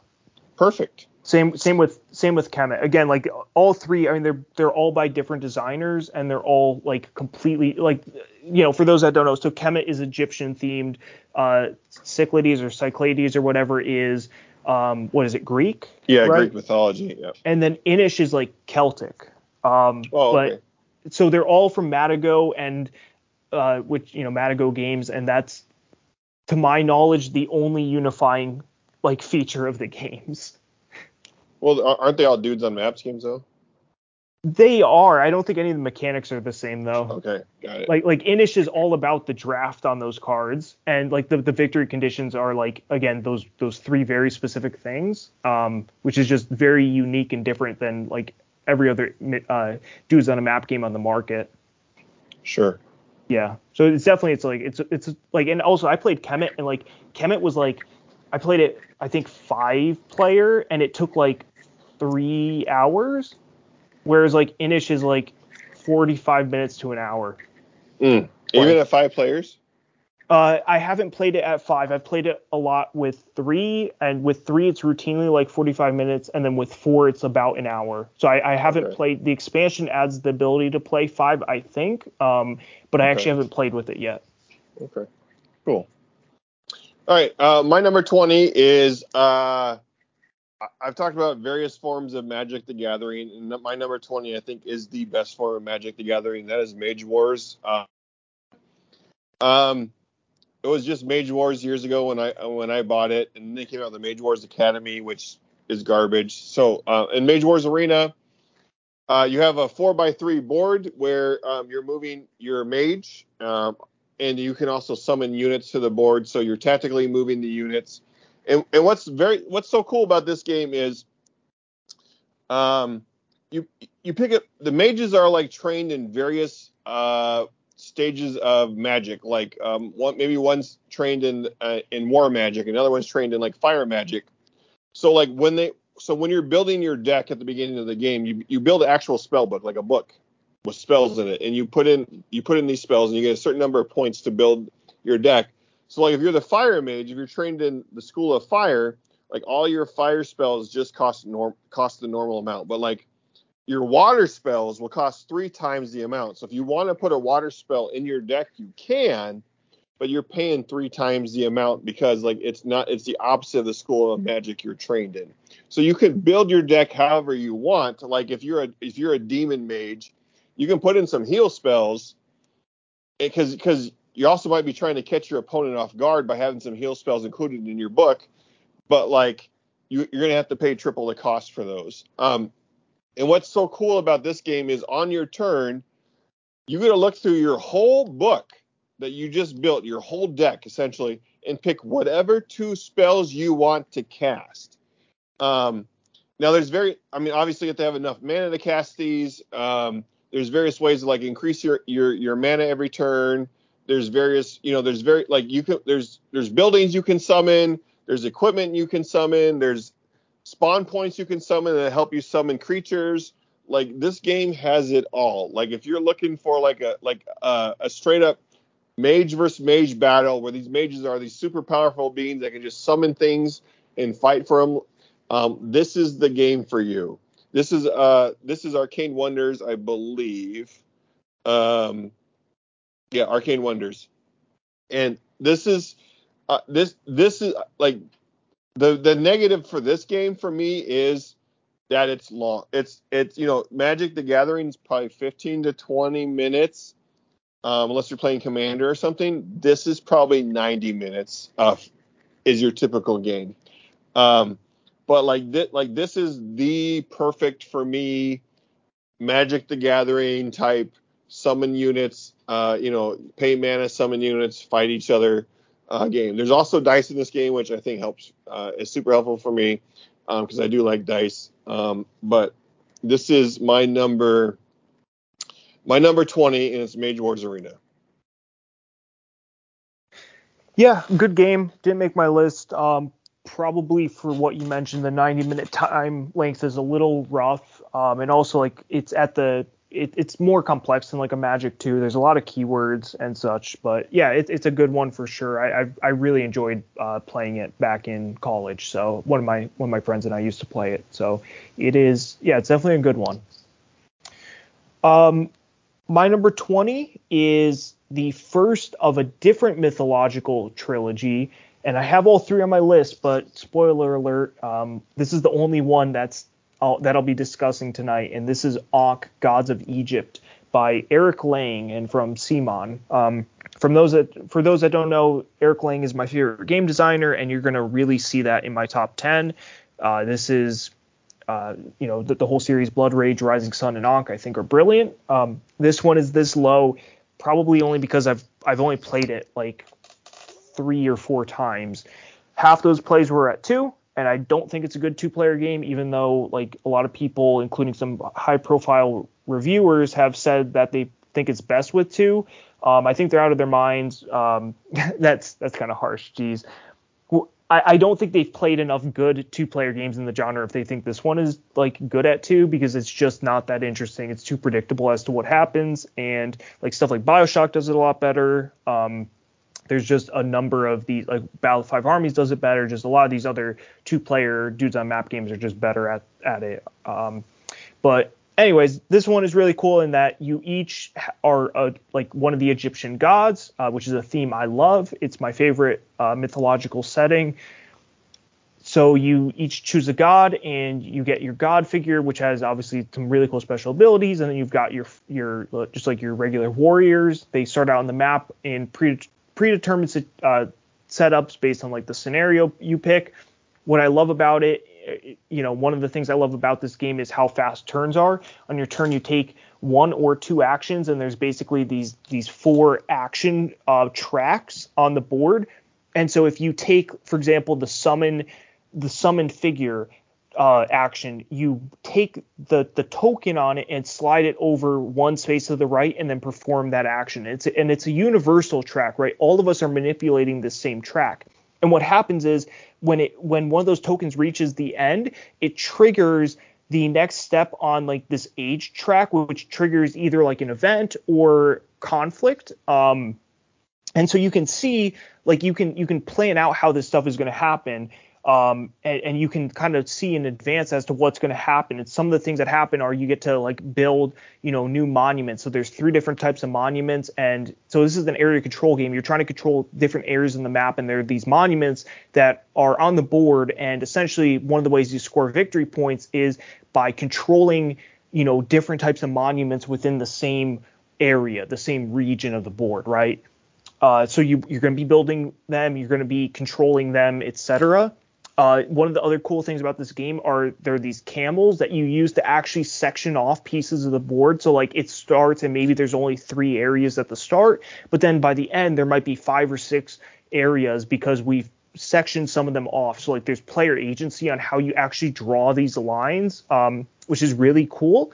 It's also the only one of this trilogy to have hex-based movement.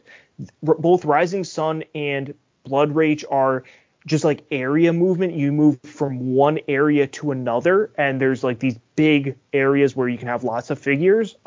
In this one, it's all hex-based within these regions, and so like there are the fertile spaces along the Nile, and then there are the desert spaces, and then there are like the Nile Delta spaces, etc. And for combat, it's deterministic in the sense that you've got your units which each have their strength, and then you play a card, and like what your card does is partially dependent on where your units are positioned. Are they next to monuments? Are they on desert spaces? Or are they on fertile spaces, etc.? So it's like it adds back in some of that tactical movement, which I really enjoy. So just all the things about this, how fast your turns are, and there's also like the most controversial thing that happens, which I actually think is really cool, is the merge. There are like 4, I want to say, conflicts in this game, and like after the third one, the bottom 2 players merge forces, and their 2 gods merge into one, which is very like thematic and straight out of Egyptian mythology. So like it's like a catch-up mechanic for them almost. It's a very controversial mechanic, but I think it's really cool because one of the issues with these types of games can be that like if you fall behind, you're kind of screwed, for lack of a better term. It can be very difficult to catch back up in a Blood Rage or a Rising Sun if you fall really far behind. So I actually do like the merge. I think it's a really smart way to add back in, some tension and such. But yeah, it's a great game. I have to believe it'll end up in my top 10, but I just haven't played it enough for it to land there right now. So that's my number 20, Ankh, Gods of Egypt. All right, I have not played any of those 3 Dudes on the Map Eric Lang games, Mike. So I don't know if we can still be friends or not, according to you. But anyway, my number 19 is a 2-player only dungeon crawl. The theme is a little bit dark. I actually just recently played it with my son, who's 12, for the first time, and this is Claustrophobia. They just rebooted this a couple of years ago on Kickstarter. I have the OG version. It's got pre-painted minis, but in this game, one person plays the Legions of Hell, the other person plays the Redeemed Priest who's in the catacombs trying to complete some sort of task. It's a scenario-based game, and the only people that will go with him is these condemned prisoners that he's basically said, hey, if you come with me and we complete this task, you'll be set free. And what I love, the action system in this game is phenomenal, and it's why I love this game. It is pretty biased towards the demon player, but that's a whole nother thing. But in this game, for the demon player has a demon board, and on his turn he's going to roll 2 6-sided dice, and depending on what he rolls, he gets to allocate those dice to various different things he can do, whether it's draw a card, whether it's lay a trap, whether it's to give his demons an extra bonus, or maybe his demons can't come in from if there's a good guy on the board, the demons can't come in from that spot. So maybe the demons dug some tunnels so they can pop out from somewhere in the middle of the tile. And the way that so that's kind of the way the demons work. The dice board works for the demons. And then when they attack, they roll some dice and you compare it to your defense. The way the heroes work is the redeemer and the brutes, or the condemned criminals, will have 6 hit points in each hit point slot. There's a 1, 2, 3, 4, 5, 6, and depending, so you're gonna roll your 4 dice. Let's say you got a redeemer, 2 brutes, and a blade. So you're gonna roll 4 dice, and out of those 4 dice, you're gonna allocate those dice to each character, and maybe you rolled a 6, a 2, a 2, and a 4. Well, maybe the Redeemer has 6 defense with a 6, but only 1 movement. But with a 2, he's got 2 movement, but only 4 defense. So you got to decide, do you want him to move 2 or 6? So you got to place those dice because each character has different stats based on what die you place there. And a lot of times the Redeemer will have special abilities that only trigger on a specific number. So maybe he's got like the Aura of Courage, which triggers on a 4, or the Aura of Precognition, which triggers on a 6. So maybe you want to lean towards the 6, right? And then when you take damage, you actually you put a red peg in one of those lines. So maybe you put a red peg in the 4. So now you don't want to roll a 4 for the, if you roll a 4, you probably don't want to put that to the Redeemer because you've canceled out that line for him. So basically, if you give him a 4, he doesn't really get to do anything on his turn other than defend. So the dice system is phenomenal in this game for both the Demon player and the Redeemer and his cronies. The game itself, you're moving when you attack, you're rolling dice. You're against their defense. There's a little bit of card play here and there because you can find some cards with the good guys, and the Demon player can draw some cards if he picks 2 with his dice. But that's not super like this is super cool. But this is an old game, so in 2009 it was pretty cool. But I do think this does favor the Demons still. But this is a phenomenal game. So you probably can't get the OG version, but I think the new one, I think it's Claustrophobia, like 1643, came out in 2019. I'm sure you could probably find that one. It was on Kickstarter. But the dice allocation system in this game is just phenomenal. I think my biggest negative is it's only 2-player, and it does seem that the Demons do win. Now I only have the base version. There's like 2 or 3 expansions, which I'm kicking myself for not. I could have got those a couple of years ago pretty cheap, but now they're like a ridiculous amount of money. But so they may help the Redeemed player play better or do better than against the Legions of Hell, but I'm not sure. But that's my and I guess the kind of a negative is the theme's kind of dark, but like the art's not like overly like horrible or anything like that. So that's my number 19, Claustrophobia. All right, my number 19 is I believe my favorite game from Isaac Vega, and this is a Dudes on the Map game from Planet Games that came out about 4 to 5 years ago, I want to say, and this is Starship Samurai. Now, the Eric Lang trilogy that I just mentioned, Ankh, Rising Sun, Blood Rage, the thing to know about those is they're kind of hybrid Ameritrash and Euro. They are Ameritrash in like theme and gameplay in a lot of ways, but then they're Euro in like there's no dice, right? There's no randomness in the combat. It's all player choices. And Starship Samurai is back into the Ameritrash camp of rolling dice for the combat. Everybody's probably sick of me saying this by now, but again, play a card and roll dice. That's like kind of the standard for Ameritrash combat nowadays in these Dudes in the Map game.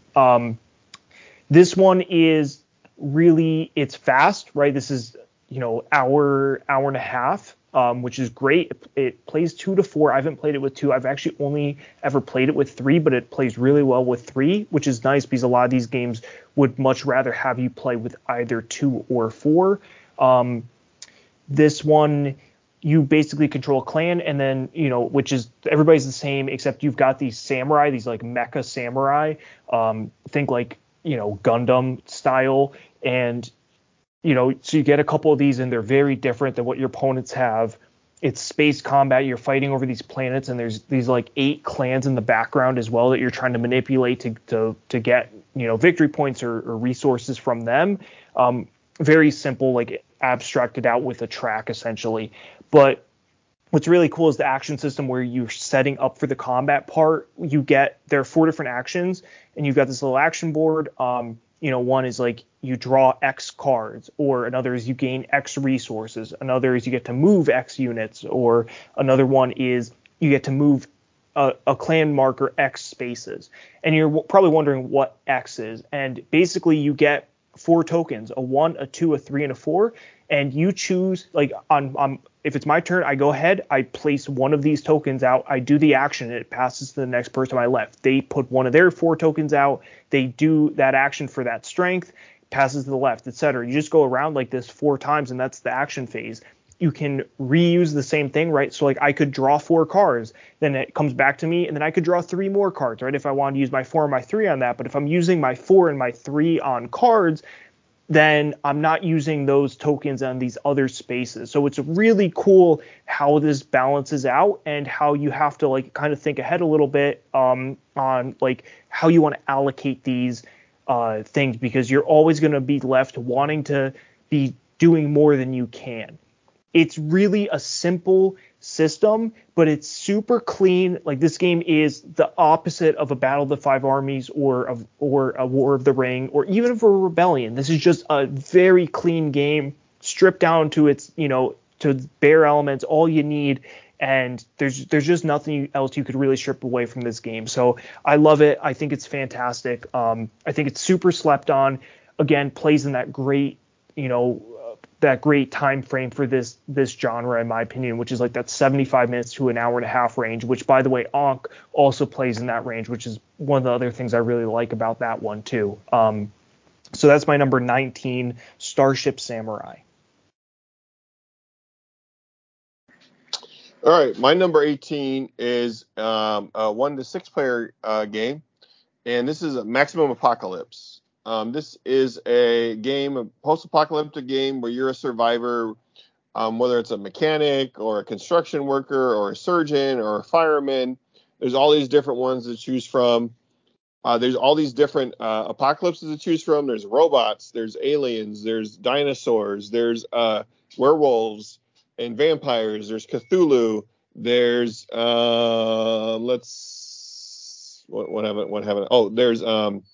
there's a kaiju expansion where you can fight giant monsters and get in giant mechs fighting these robots. This game is just each character has a deck. The deck does on your turn you'll draw a card, you get to play a card. You're gonna there's tiles on the board. So it's a scenario-based game. So each scenario, you're trying to accomplish some goal. A lot of the times it's like, okay, go find this and blow this up, or maybe find the van that you came in on and get enough gas so you can get out.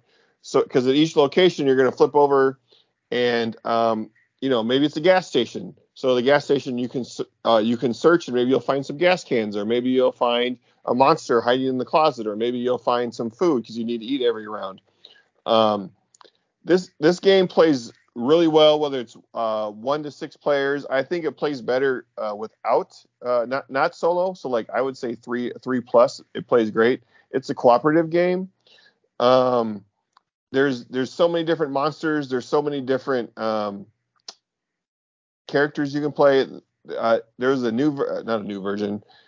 There was an expansion that just came out this year, 2023, where it added like a weather system, and also added like a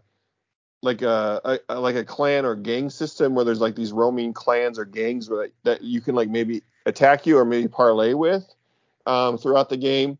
So it's just done, like there's like a time traveler now too that they added from the expansion. So like this game has just continuously gotten cooler.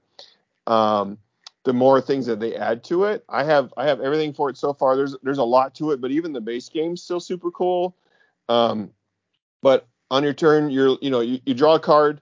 You get to do 4 actions, whether it's move, draw a card, play a card, or do an action. So like maybe you're the fireman, and for an action you put your axe into play, and then maybe for another action you attack with your axe. And at the end of the turn, any monsters that you have in front of you are just going to attack you for damage. So the monsters follow you around on the board, but like your axe might be short range, but maybe the military sniper, his sniper rifle is long range, so he can shoot at the monster on your that's following you around. So and there's nothing like you're fighting werewolves, and maybe then you're fighting dinosaurs, and then maybe you're fighting aliens that are trying to take over the apocalypse. So this game is just a lot of fun. It can be played like there's just so many different. There's so much variety to this game, and it's not too complex at all. And that's my number 18, Maximum Apocalypse. My number 18 is Spectre Ops. It's a 2, it plays best in my opinion with either 2 or 3. I've mainly played it with 2. I've also played it with 4. I don't like it with 4, and I've heard 5 isn't very good. This is a hidden movement game where basically one person controls the agent trying to complete these objectives within this secret facility or compound or whatever. The other 1 to 2 players control 2 hunters, right? So if you're playing 1v1, then the other person controls just the 2 hunters, and if it's 1v2, then they each control 1. It's really not a big deal either way. I actually really like it with 2 players specifically. The agent, there's in the base game, there's 4 different ones, and then you bring your agent, and then you bring 3 pieces of equipment, and each agent also has a special piece of equipment only they can bring. But you keep these face down, and you keep your agent card face down too until you get spotted, and then until you use those equipment. So the hunter doesn't know what you've picked for those, right? It's hidden movement, so the agent player has a pad, and they're marking their movements on this pad, and the hunters are moving around the board trying to find the agent. And so when the agent crosses their line of sight, they have to tell them, like, oh, you last spotted me at this space. At that point, if it was the first time, they'll reveal what agent they are, and then the chase is on, right? The hunters are trying to inflict usually 4 damage to the agent, and then the agent is trying to complete 3 of these objectives and get back out. Really simple game, but just super cool. There's dice combat with the hunters where they're trying to damage the agent, and they have unlimited range kind of, but you have to roll the d6 and you have to equal or exceed the number of spaces, away that the agent is. The hunters each have special abilities too that are really cool. There's the beast, which is just like a tracker and can move really fast and really hit hard. There's the prophet who can basically see exactly where you were 2 turns ago. The puppet can control this car, and then the expansion's really cool too. It adds there's one guy that is in a wheelchair, but he deploys these little cameras around that can't attack, but he can just set up these sight lines on these roads within the facility. The expansion adds, the expansion makes it so you have 4 or 8 different agents and 8 different hunters, which is really cool. It's a ton of variety, just a ton of fun. The expansion also added these little extra supply cards that the agent can get, but then the agent has to tell the hunter okay, I'm using this at the start of my turn. They don't know which one of these supply depots I use, but they know I used one of them, so they now I've narrowed it down for them as to where I can be, because I can only move 4 spaces on my turn generally, right? And the equipment, maybe I use a flashbang, or maybe I use an adrenal surge to just run really fast for this one turn. Maybe I set up a proximity mine, or just all these cool different things you can do in the game. Really like it. I think it's fantastic. That's my number 18, Spectre Ops. It seems like a way better version of Nuns on the Run. The OG hidden movement game. I haven't played that one. I have played what was the really old one? Is that Mr. X or Search for Mr. X or something? I think that's the Jack the Ripper one. Is that Jack the Ripper? If it's the one I think you're thinking of, maybe there's the one I don't know about. It's possible. I don't know. Mr. X board game. Scotland Yard. Yeah, that's Jack the Ripper. Yep. Gotcha. Okay. I played that one, and I definitely like Spectre Ops significantly more. Okay. Yeah, it's just so much cooler. It's super thematic, right? It's just so it's so well done.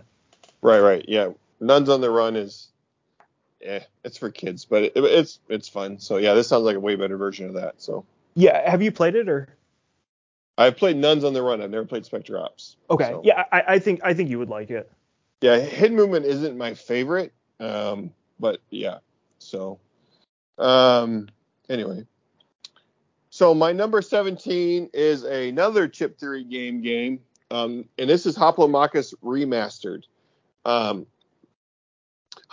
Remastered is a gladiatorial combat game, where once again they're poker chips, but weighted poker chips with cool art. I encourage you to Google what it looks like. But this game is very, very well done, and it can be played several different ways. First of all, it can be played solo or cooperative, and there's two different ways to play that. You can play against they have like 6 to 8 immortal Titans in the box, and the Titans do various things with these shards on the board, where they're trying to control the shards, and you're trying to defeat the shards, and you defeat so many shards, you can attack the Titan. The Titan has an AI system depending on the dice you roll. It's really well done that way. Or there's an immortal. There's one called the Immortals, where there's 60 immortals that just continue coming out on the board, where you have to kill them all and just get through all 60 immortals before you can win. And they can only take damage through various ways. And while you're in the gladiatorial arena, in this arena, there's two different arenas. There's crowd favor. So every time you kill something or you deal damage to something, the crowd goes wild, and you gain crowd favor. As your crowd favor increases, like, you get various bonuses. Maybe you get 2 tactics back that you played, or maybe you get to unlock a neutral hero, because you only start with one hero.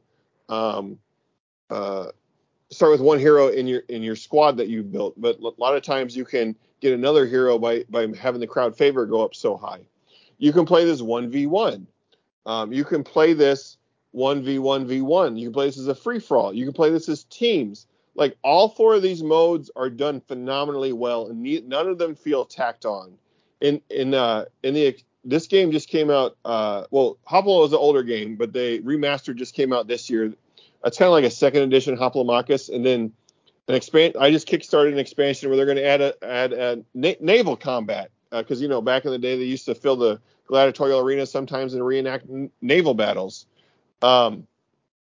This game just hits on all cylinders.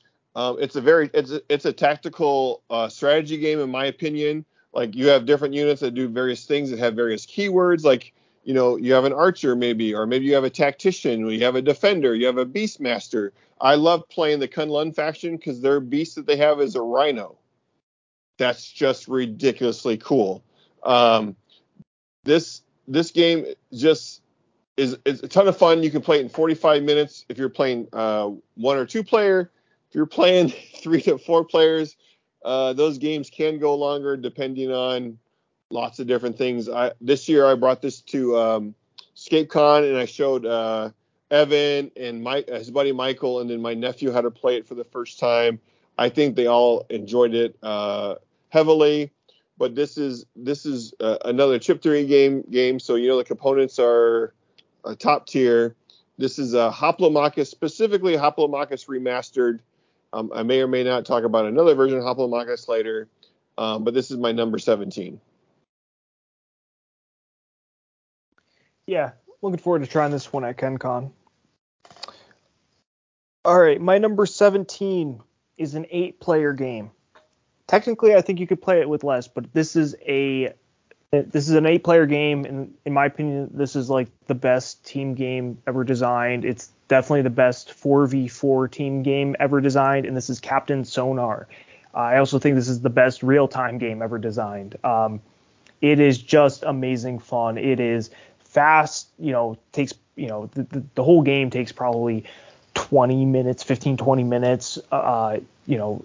The rules are maybe a little more complex and just a couple, not complex, but there's just a couple nuances you need to understand. And essentially it's team versus team. You put up this big shield between you, and each team controls a submarine, and you're trying to sink the enemy submarine.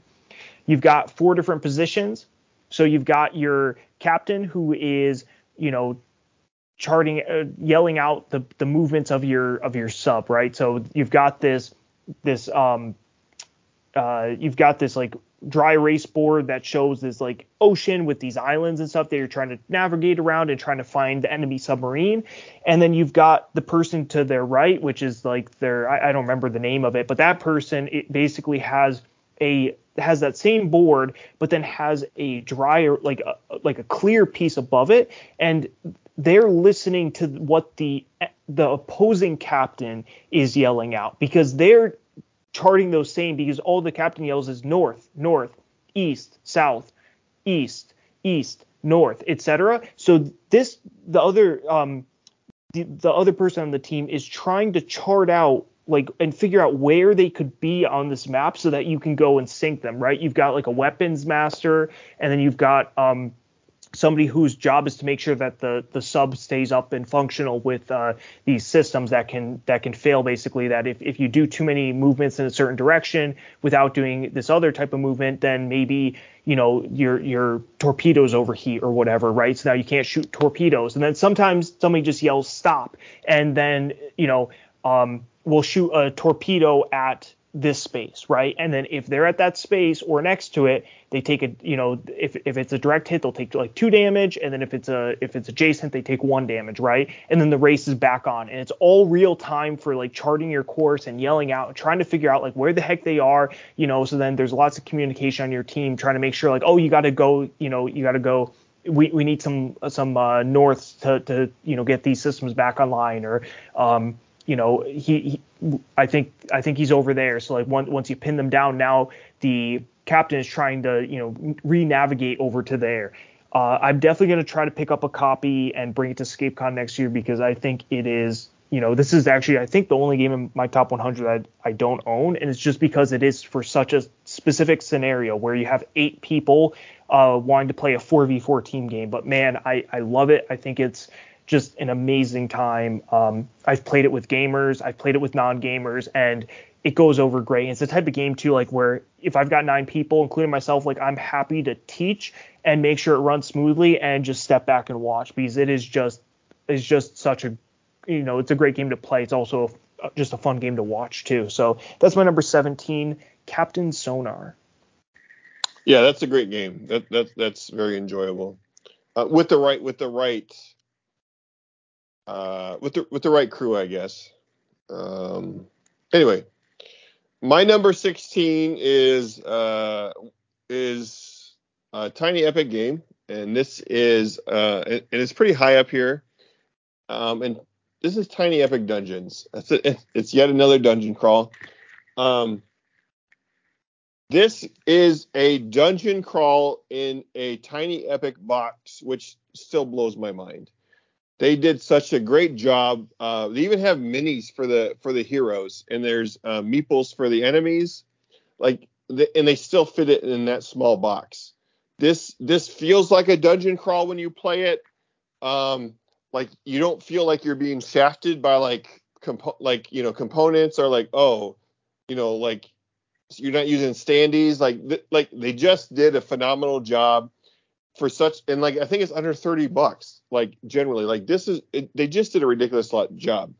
On your, you're looking through the dungeon. You're trying to fight the big boss, but in order to fight the big boss, you need to find some keys. So you need to find basically the number of mini bosses equal the number of players. Then you grab a number of keys to go fight the big boss. And in this game, these goblins keep popping out, and as you kill goblins, you get to find gear or spells. And what's cool is they have like these legendary gear sets. So like the more of the same set you find, let's say you find like the cloak of the panther and the bow of the panther and the claw of the panther. So the more you have of the set, like the more bonuses you get to your roll. And what I also like about this game is the dice system. I think is super cool. So the dice is 1 through 6, but you get to pick the high roll of the dice. So let's say I'm making a check for an intelligence check. There's only 3 stats. There's Dex, Strength, and Intelligence.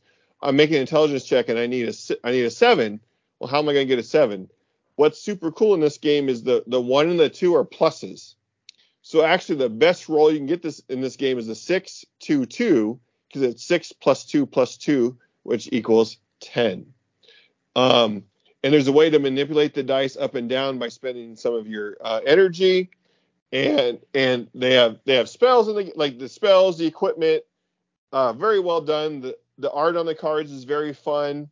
Like the characters are all different enough. They have different special abilities. The iconography is a little rough sometimes, but there's an appendix that you can download. I have it on my phone because we play this game. We play this game all the time. It plays pretty quickly. It plays in probably, I would say, 4 players, maybe 90 minutes. 2 players, you're done in 45 minutes, unless I don't know, you just got some super grindy thing. Every turn, after you take a turn, you're going to count down the turn marker. If you don't find the big boss before the turn ends, you lose. If all your guys get knocked out, you lose. The two things are not my favorite in this game is you can't trade equipment. So like if I had, let's say I'm collecting the Panther equipment because I'm a Dex-based character, which I wouldn't be. I'd be a melee-based character. And Mike's like a intelligence-based character looking for intelligence stuff. Even though like maybe Mike has a 2 for Dex and maybe he found this sweet crossbow, he could easily equip the crossbow and still like cast spells with his character. So, but in order for Mike to get something I want, I actually have to discard it. And then like next time Mike kills an enemy, he can actually pick it up from the discard pile instead of drawing from the top of the deck. Not my favorite. I wish they would have worked in a system for trading. And the other thing is like every time you beat a mini boss or there's these little like seals that come out on the board. In order to kill the big boss, he has to actually like he's sealed to the dungeon, so he actually has to like cross one of the seals so you can do all the damage you need to do to him. So like you have a taunt mechanic where you can like taunt the boss and come towards you. It's a little weird. It's not my favorite. I don't hate it. But what's also cool is like the boss has like its own little boss room.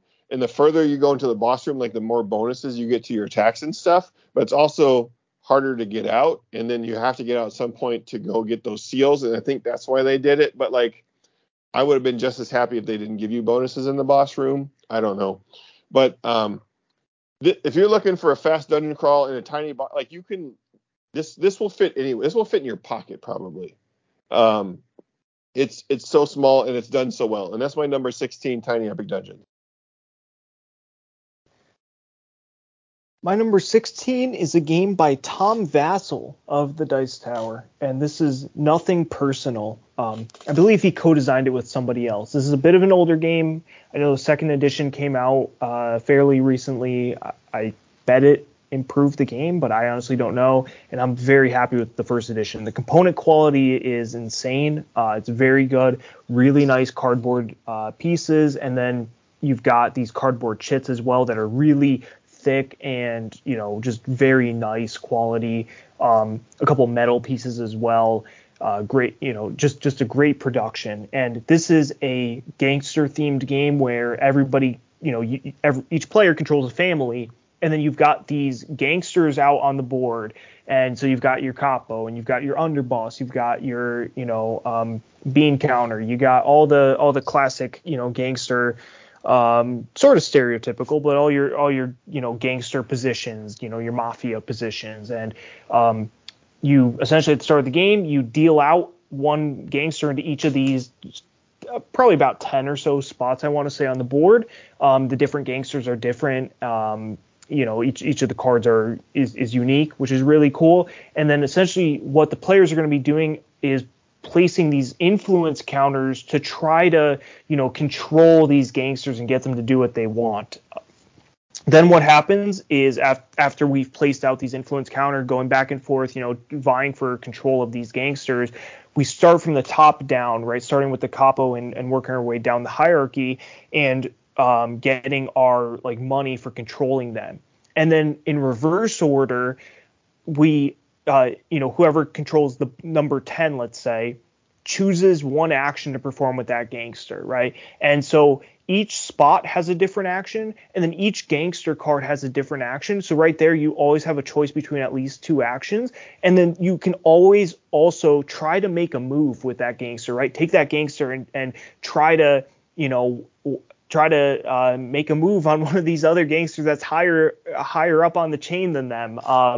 It's a brutal game. It is mean. It is not a family game. It is about the opposite of a family game, honestly.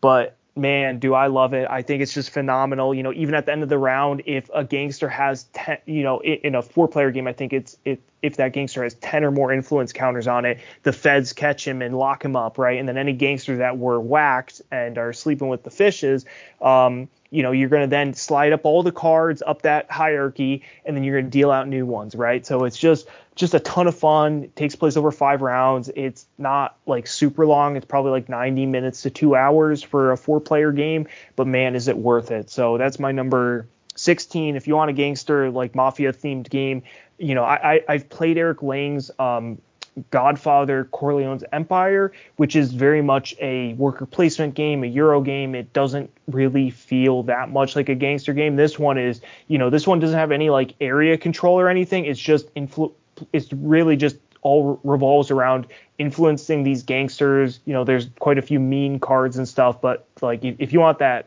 mafia theme, like to me, this is the best one, at least of the ones I've played. So that's my number 16, Nothing Personal.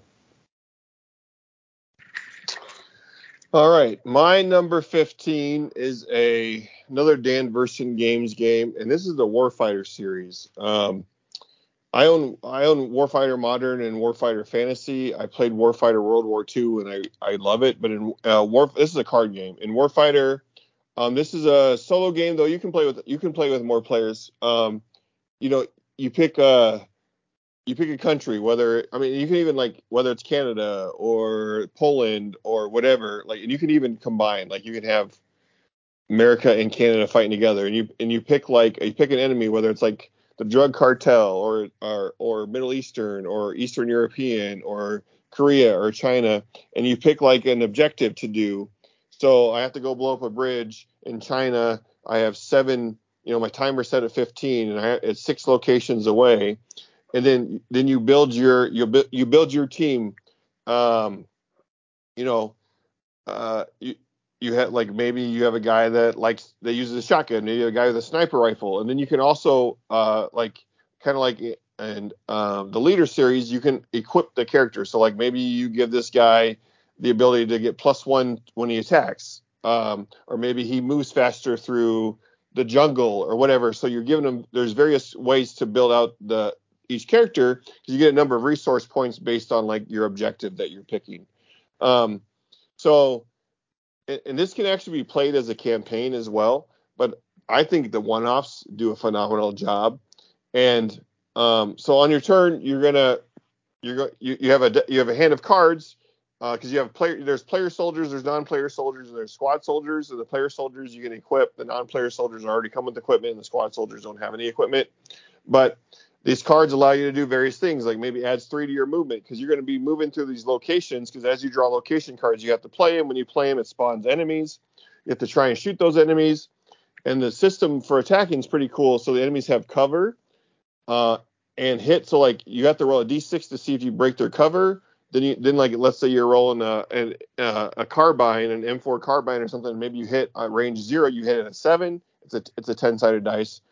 And at range 1, you hit it at 8. So if you defeat their cover and you hit, you get to put a KIA, killed in action.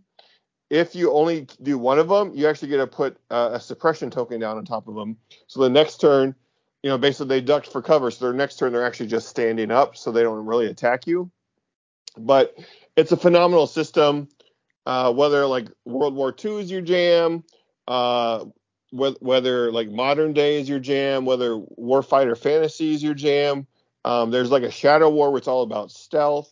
There is a private military contractor one where you hire guys to join to fight for you, one where you get money for completing missions, and you have to do payroll and all that stuff. That's way too much for me. I'm not interested in that extra step. But this, if you like war games, this is a war card game. It's done phenomenally well. There's 18 different World War II ones. There's North Africa. There's the Pacific. There's the Italian front, I think. So it's just done really. There's even a Nazi zombie one that's pretty cool. And I have a canine expansion where you can bring canines that are looking for explosives and stuff. But this is a card game, and it's done super well. And this is my number 15 Warfighter. All right, for my number 15, I mentioned a while back when I first started talking about Star Wars Rebellion that there were 3 epic games, really big, long, complex games, and that 2 of them were from Corey Kinezka and Fantasy Flight Games. And this is my favorite of these big, really epic dudes on a map games, and this is Forbidden Stars. Now, I feel kind of bad putting this on this list because it's been out of print for probably 8 or 9 years, because it is a Warhammer universe game. And, as I mentioned on a previous list, this one came out in like 2014, and then shortly thereafter, Fantasy Flight Games and Games Workshop stopped collaborating, which led to the death of like several, like probably 3 to 4 Fantasy Flight games, including like a living card game and like several games that should have gotten expansions or more expansions than didn't. And this is like the prime example of this. This game was primed for an expansion or two, just adding more factions, because in this game there are 4 different factions to pick from. Each one is asymmetric and different. They are your standard Warhammer factions of like, I don't know, Space Marines and Orcs and the Chaos People or whatever. I'm not a Warhammer fan, if you can't tell, but the game design is just phenomenal. It's dudes on a map in space. There are planets and systems very kind of similar to Rebellion. This one came out before Rebellion. There's dice combat, but again, you play a card too, which I love. And again, that's just the standard for these types of games if they're not going full on Euro, or just full on Euro. Actually, like very few of these games come out nowadays that have just full Ameritrash combat. What I love about this one is that you've got these, and what makes it so unique and why I think this one is the best is because you've got these system tiles, and each system tile has 4, they're like 2x2 grids.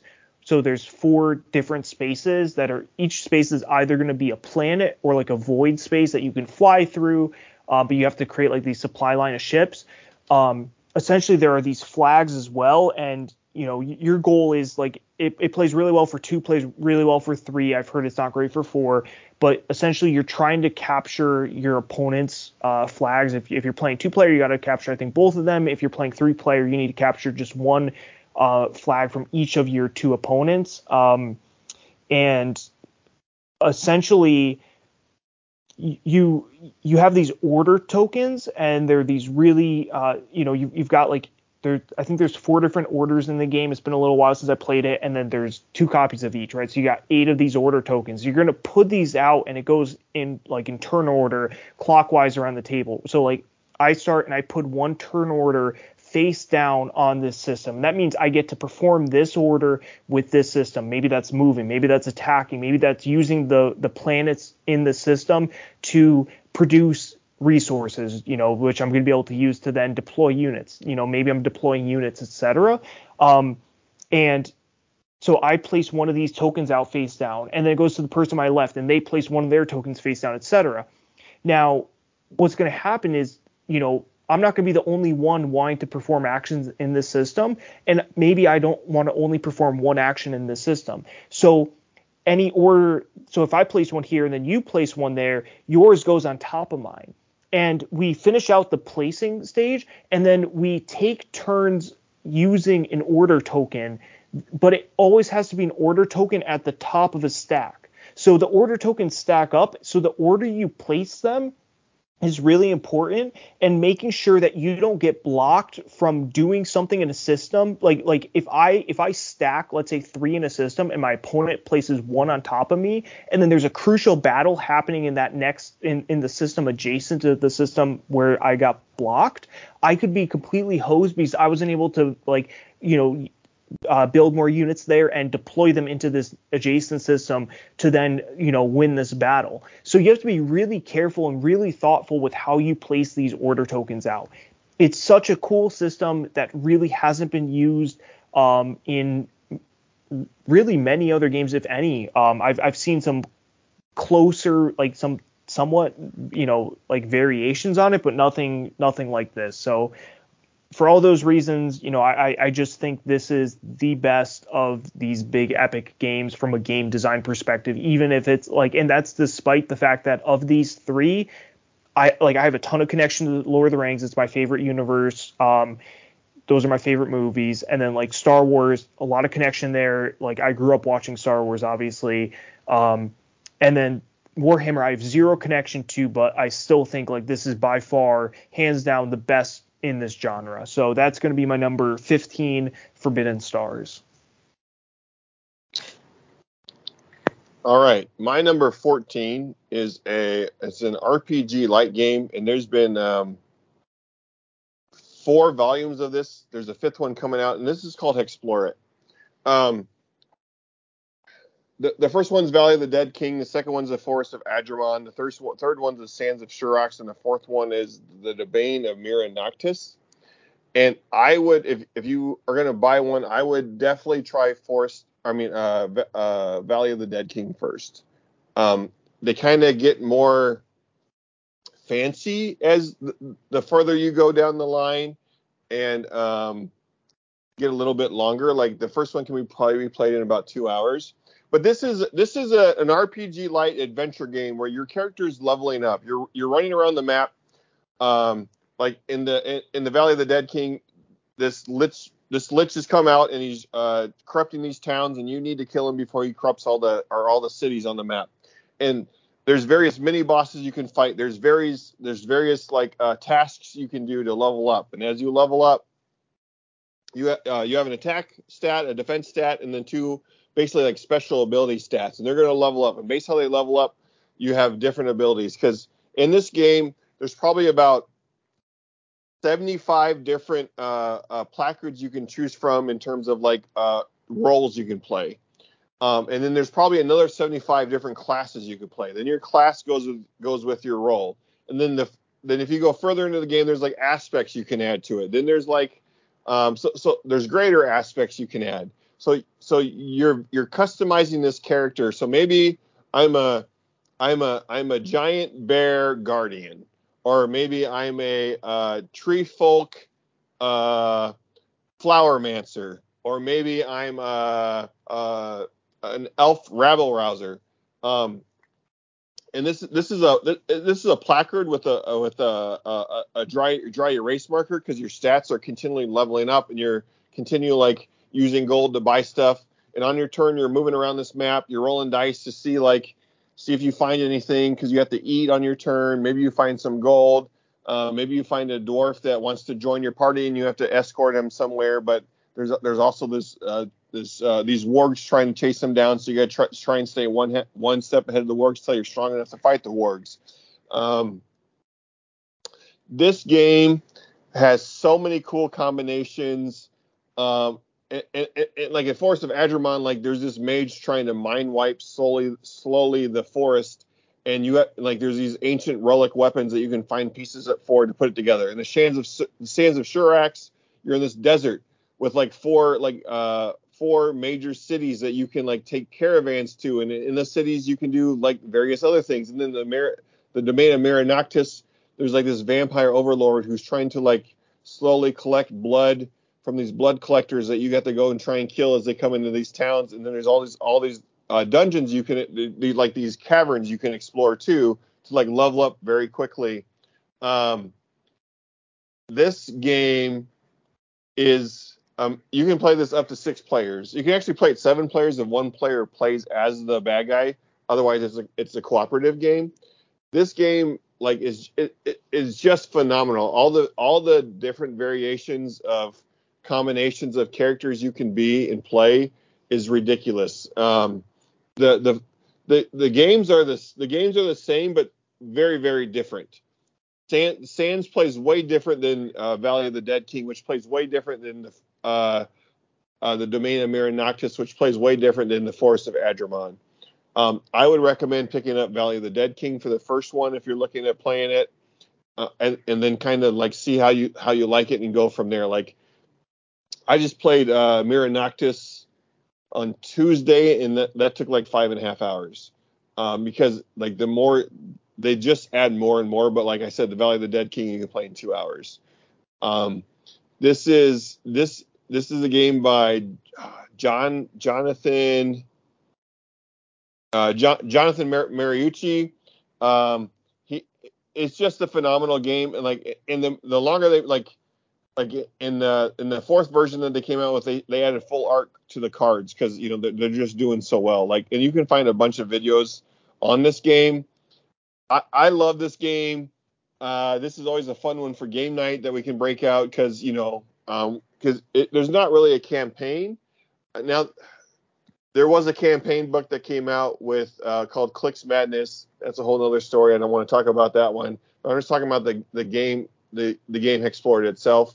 Like, I can't say enough positive things about this game. If you're into like the RPG light adventure game, leveling up, fighting a big boss at the end, this game does it phenomenally. And like the action selection simultaneously. So like on your turn, you're like, I'm going to cast a heal spell, but you don't have to declare who you're casting it on. Because then the boss is going to roll to see what he does, and then you resolve everything simultaneously, and it's just done so well, and it's phenomenal. I really encourage any of you guys who have never played Hexplore to check it out, and that's my number 14. And yes, Mike, it will be at KenCon. Okay. My number 14 is a game that will not be at KenCon, I presume. This is a 2-player card game. It is the game that actually got me into the hobby past HeroScape and Yu-Gi-Oh! So like I stopped playing Yu-Gi-Oh! And then I was only playing HeroScape for a while. And then I think in like sophomore year of high school, I was looking for, we were going to some events and stuff, and I was hearing about this game from Planet Games, who obviously is run by Colby Dauch, or Truth, and he created this little game back in like 2008 called Summoner Wars that I still really enjoy. This was my number one game for a time, and this is just a phenomenal game. You control Summoner, and you've got you've got units and events in your deck. You've got commons, and then you've got your champions, your 3 like most powerful units, and shuffle up your deck, and you draw your starting hand, and you're good to go. You've got some units that start out on the board. You're going to be building magic by taking cards from your hand and discarding them instead of using them, and then that increases the amount of magic you have, which then you spend to cast your, to basically to play your other units out. It's simple. It is pretty fast, like 45 minutes or so for an average game, just like HeroScape. Definitely some tactical movement. It's a cards on the, it's a hybrid like card game / like minis game, kind of, almost similar to Mage Wars in that respect, but the Mage Wars zone system where there's 12 large zones is a lot different than the Summoner Wars, more tactical, more HeroScape style movement. Not that there's like terrain or anything like that, but still it's more like that in how you have to move a lot more.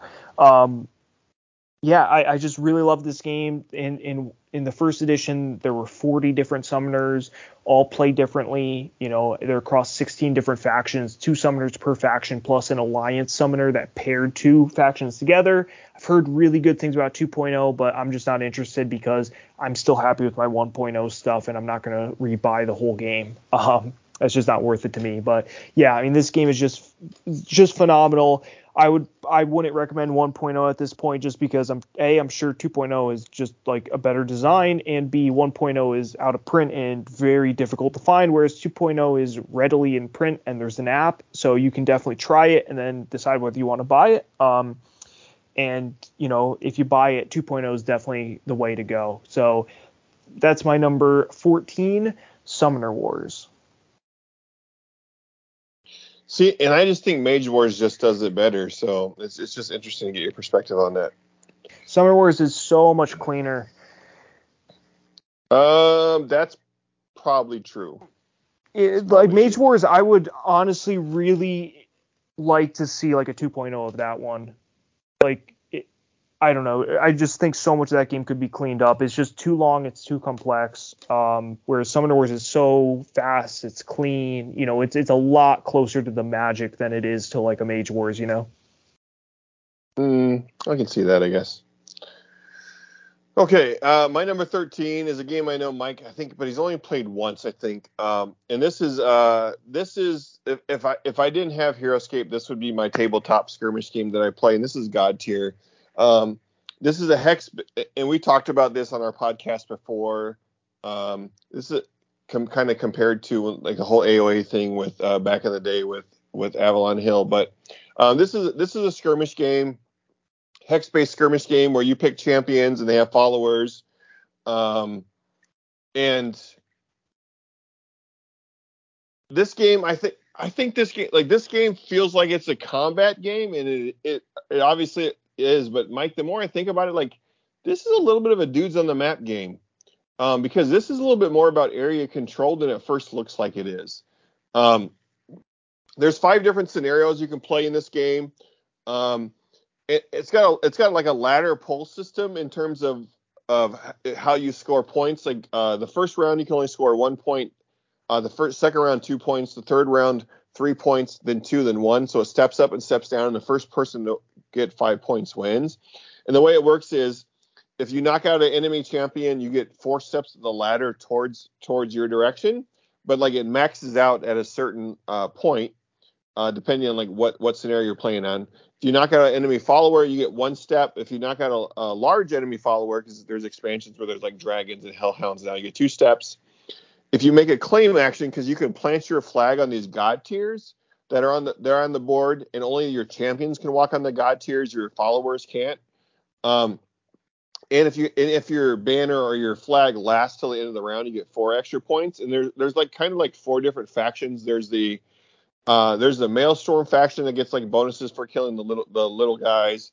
There is the Red faction, which I of course can't remember the name right now, which gets a bonus for killing the champions. There's the Green faction, which of course I can't remember the name down, that gets a bonus for planting their flag. And then there's the Blue Guardian faction, which gets a bonus for having their banner or their flag last till the end of the round. And this game is on your turn. What I think is cool about this game is during the plot phase, it's you activate all your characters. One player activates all their characters one at a time.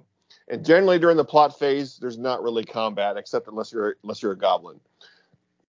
During the clash phase, the way the system works is I activate a unit, Mike activates a unit. I activate a unit, Mike activates a unit, and we go back and forth. So there's a lot of counterplay compared to like the plot phase. You often want to go first, but the clash phase you often want to go second. So it's a little bit about like reacting to what your opponent does. And this is a dice system. It's not my favorite dice system because there's 2 blanks, there's 1 double, and then there's 3 singles. I don't love that dice system. I wish I would even be happier if there's only 1 blank in the double, and the double was only 1. But it's about like when you roll dice, you roll to see if you if you beat their armor, then you roll for damage afterwards. You roll to see if you beat their dodge, then you roll to see if you beat their armor for damage, how much damage you do. So I think this game is done very, very well. I think it's a little bit, it can throw people off a little bit when they're like, oh, this is a combat game, when it's not really, because you kill a guy, he can just, on his turn, he can just stand back up and come back. So it's really more about like controlling the field and planting your flags and keeping your opponent from destroying your flags or your banners. And there's all different types of units. There's probably 30, well, maybe not 30, but probably 25 different champions in the game. And each champion comes with his own little like squad of followers. And these aren't painted. So like I think when we were talking about them in our previous podcast, we were kind of because they were talking about AOA and them not being painted. So, but this is God tier.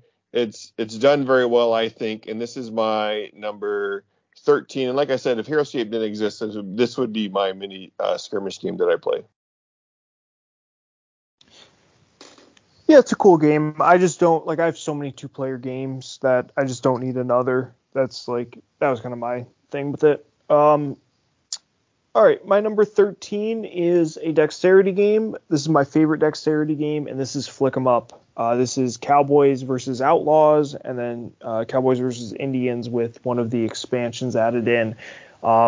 You got your dudes, and you got some discs, and to move, you got to flick a disc, just like in disc duelers, and to shoot, you flick a disc, and that's it. You can go into their buildings. There's obstacles. You can go into buildings and get new weapons sometimes, depending on like scenario, or just like what I like to do is I just set up a kind of a homebrew scenario. Just build a town, and one of the expansions adds horses, which are really cool. You got to use these ramps to try to hit people off the horses.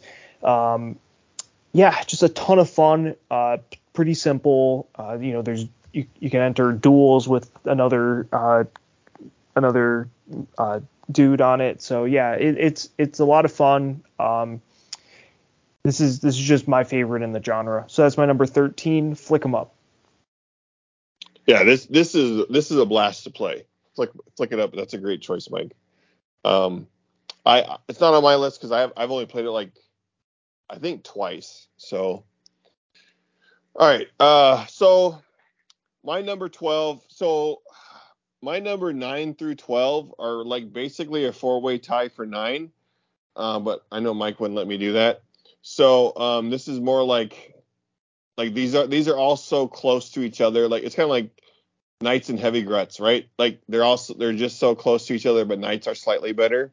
So this is kind of a 4-way tie. But my number 12, with my 4-way tie for 9, my number 12 is Marvel Champions, the card game. I love Caleb Grace as a designer. He's also a real nice guy. This has replaced Sentinels of the Multiverse for me. Just picking a Marvel character, picking a Marvel villain to play, building a deck based off what aspect. There's 4 different aspects. There's protection, there's leadership, there's justice, and there's aggression, and there's actually even kind of the basic aspect. Each character has a special abilities, and each character has like 15 cards that just play with that character. So when you're building the 50 card or 40 card deck, you're actually only building 25 cards because the character already comes with 15 cards. So just all the different ways you can build this. This plays great solo. This plays great cooperatively. It's a card game. It's got the Race for the Galaxy where like each card, like if you're going to play a card, like I'm playing a 3-cost card, we'll have to just basically discard 3 cards to pay for it unless I have a card that produces more resources, which sometimes I do. Or sometimes like you'll have something in play, like Nebula's ship will add another resource for Nebula while she's playing or whatever.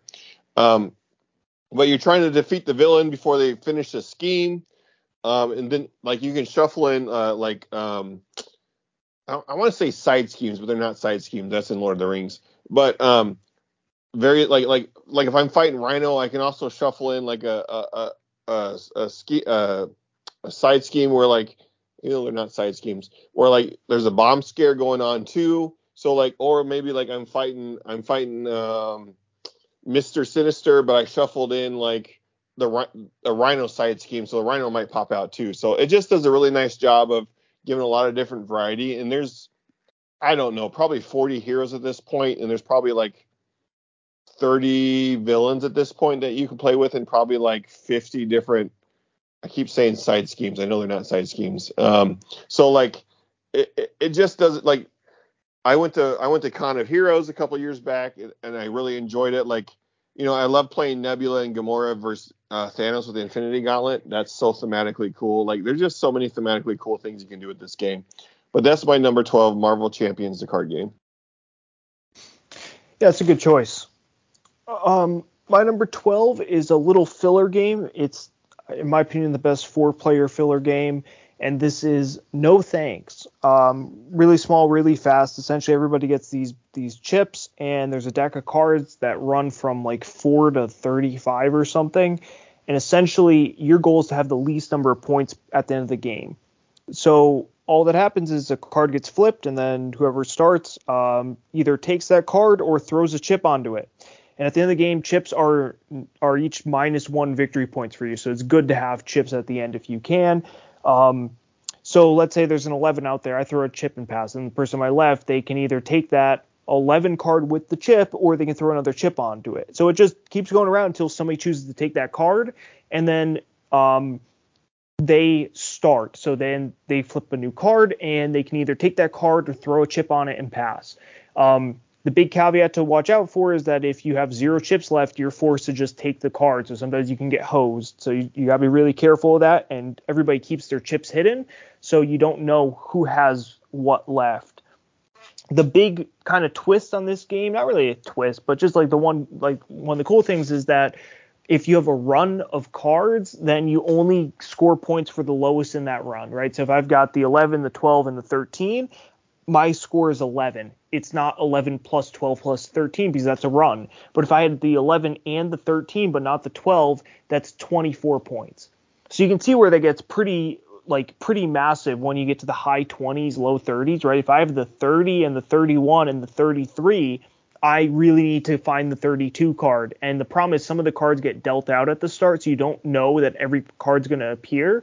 And you can also, like, what you can do is if I have the 29, then if the 30 appears, like, yes, I could just take it right away, but I can push it around the table a few times to collect chips from everybody else who don't want to get that 30-point card.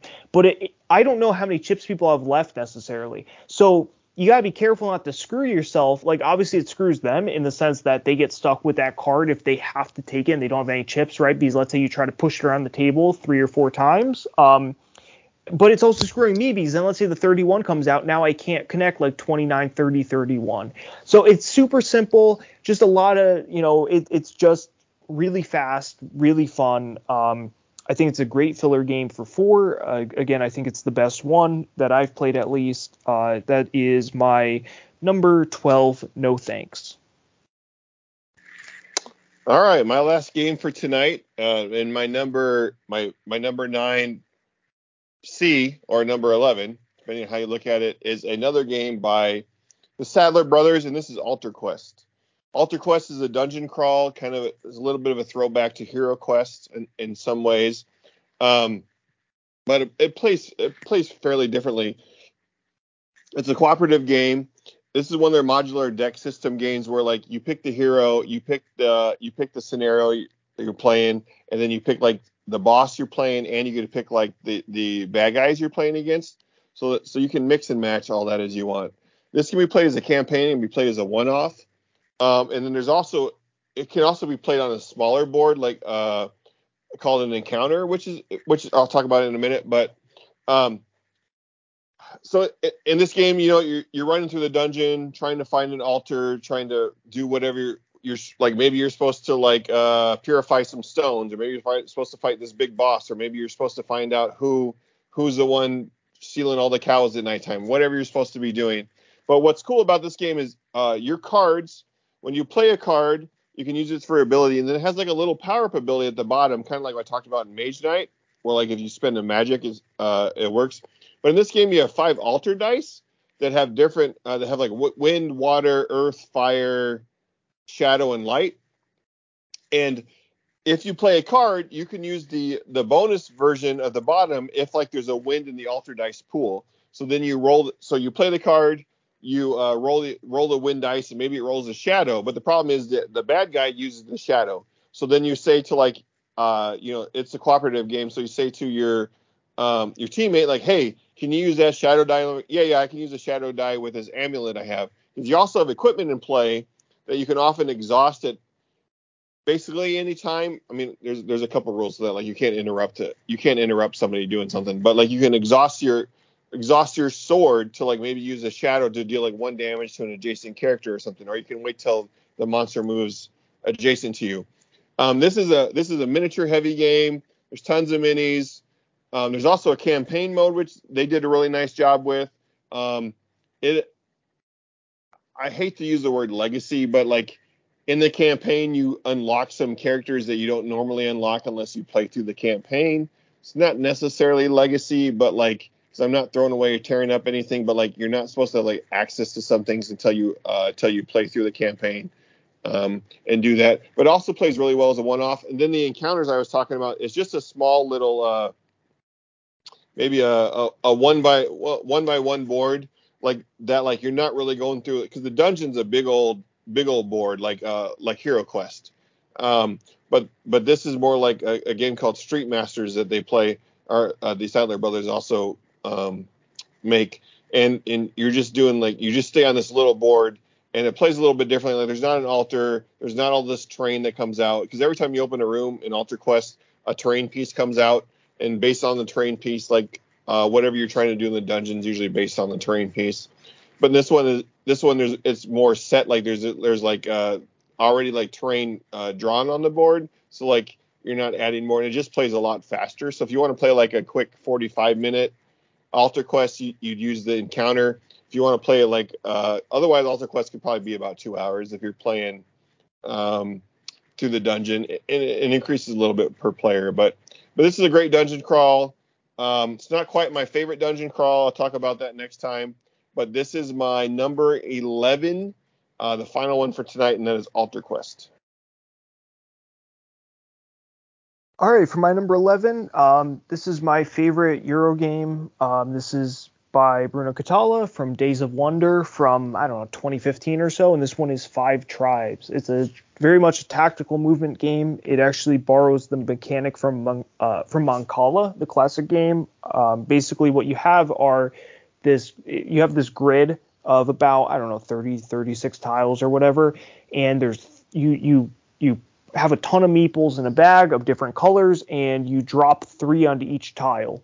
And then on your turn, you choose a tile, and you pick up all the meeples from that tile, and you drop them along in a straight, in a continuous path, right? You can go, it doesn't have to be a straight line, you can go over and then up, for example.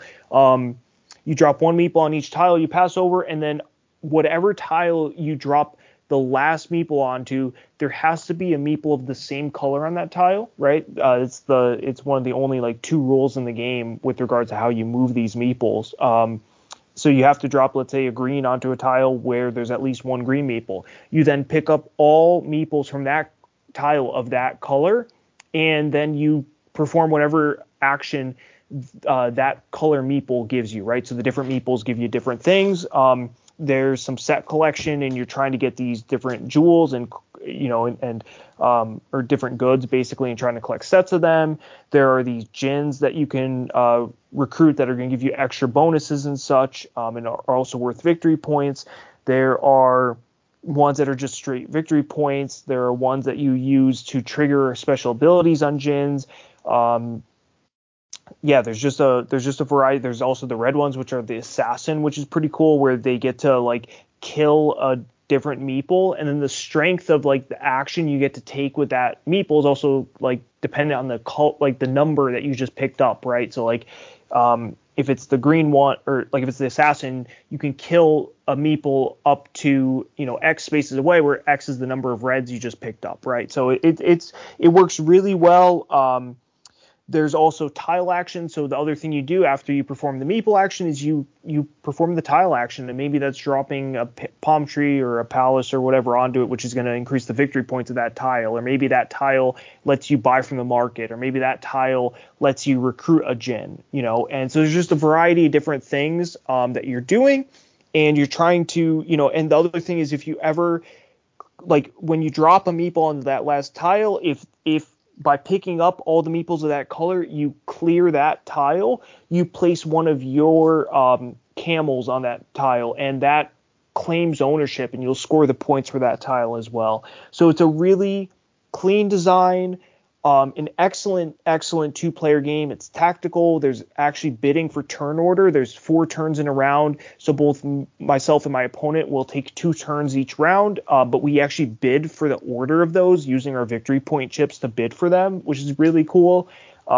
Plays in about 60 to 90 minutes for a 2-player game. You can play it with more than 2, but then it gets super chaotic because, with 2, what's really cool is oftentimes you get back-to-back turns, so you can do one move and then set yourself up for another. So if you like tactical movement, this is a fantastic game. Yes, it's Euro-y in how you actually win the game, but at its core, this is a tactical movement game, which is why my dad and I enjoy it so much. So just a fantastic design, a fantastic 2-player game. I have one of the expansions which adds another color meeple, the purple meeples, and they add these like special items that give you some other bonuses as well, and like other things you can do during the game. So just really cool stuff, great design. That is my number 11, Five Tribes. I do want to say, Mike, I almost played this game one time, but then I didn't have to, and I was thankful. I actually don't think you would dislike it. Like it's literally just a tactical movement game. Yeah, they were like, let's play Five Tribes, and I'm like, and then like me and somebody else went and played something else. So well, if it was multiple people, then you actually, I think this is a 2-player only game in my opinion. Oh no, I think there was like 4 of us. So, Yeah, with the problem with 4 is that you each take one turn per round. So like you could literally be first in a round and then last in the next round, and then so you went and then there were 6 turns in between, and oftentimes like these turns can get a little thinky. So like talk so about you tons of downtime there. so you went and ordered a pizza and went to the bathroom and came back and it still wasn't your turn. Correct. Probably just finished that first round. Oh yeah, yeah. I can't remember. I think we went and played Pathfinder an adventure card game while they were playing Five Tribes, if I remember correctly. But Yeah. I don't know if it was a long time ago. So Yeah, it's a great 2-player game. I've heard nothing. I actually, and to be clear, I haven't played it with more than 2, but I've heard nothing but negative things about the over 2 experience. So okay. Well, Mike, that wraps it up, man. That was like a 42-hour recording. yeah, 2 hours and 45 minutes about. All right. That was a long one, but the next one will be short, right? Well, it'll be shorter than this, I think. Yeah, I felt like I talked a lot more this time around than I did the other ones, but Yeah, well, I mean, obviously we like these games more. so our crossover counts at 10, huh? I'm thinking we might end up at just 11 then. It's gonna be 12. It is going to be 12, which is what I guessed. Ugh, There's so one bad. more that I have that you did mention, and then I know for a fact there's one on both of our top 10s, and then I know for a fact that the other 8 on my top 10 you do not have in your top 10. All right, so it is going to be 12, man. I'm It'll so good. it'll be 12. I wonder if you can guess what what that game is. Well, I know one for sure. Yeah. Well, I would have guessed. Yeah, the one I guessed. I don't want to give away to the listeners. The one I guessed earlier before we started, and you said that's not even on your list, so I'm not sure I know. Oh, yeah. I'll have to look. I'll have to look. And we've had a lot of close calls too, I'll say, like games where, there are considerations for me. Stuff like Marvel Champions, Mage Wars, like those games were considerations. Sure, and like I flick it up, it would have been. I just don't have enough plays in it for me. Otherwise, that game's a blast. So You'd also like there's also Flick 'em Up Dead of Winter, which is really cool. It's cooperative or team based, and then there's a zombie tower, which is like a dice tower, but you put these zombies on this tower, and then you pull the lever and they drop out, and that's how they attack you randomly. It sounds stupid, but it's really cool, really well done. You already said Magic the Gathering, right? No. Oh, okay. Never mind. I figured it out. Whoa. I'm not sure what you're saying there. All right, I figured it out. All right. But yeah, I do think you'd like the Flick 'em Up Dead of Winter. Yeah, I probably would. Flick 'em Up's a great game. So yeah. So. But anyways, if you're still listening to this, well, thank you for listening. I can't believe you have nothing better to do with 3 hours of your life. For real. For real. That's it. Yep. We've been going way too long in this. So we'll see you next time with our top 10, the 20 best games or 19 best games of all time, I guess. So thanks for listening. Until next time, happy gaming.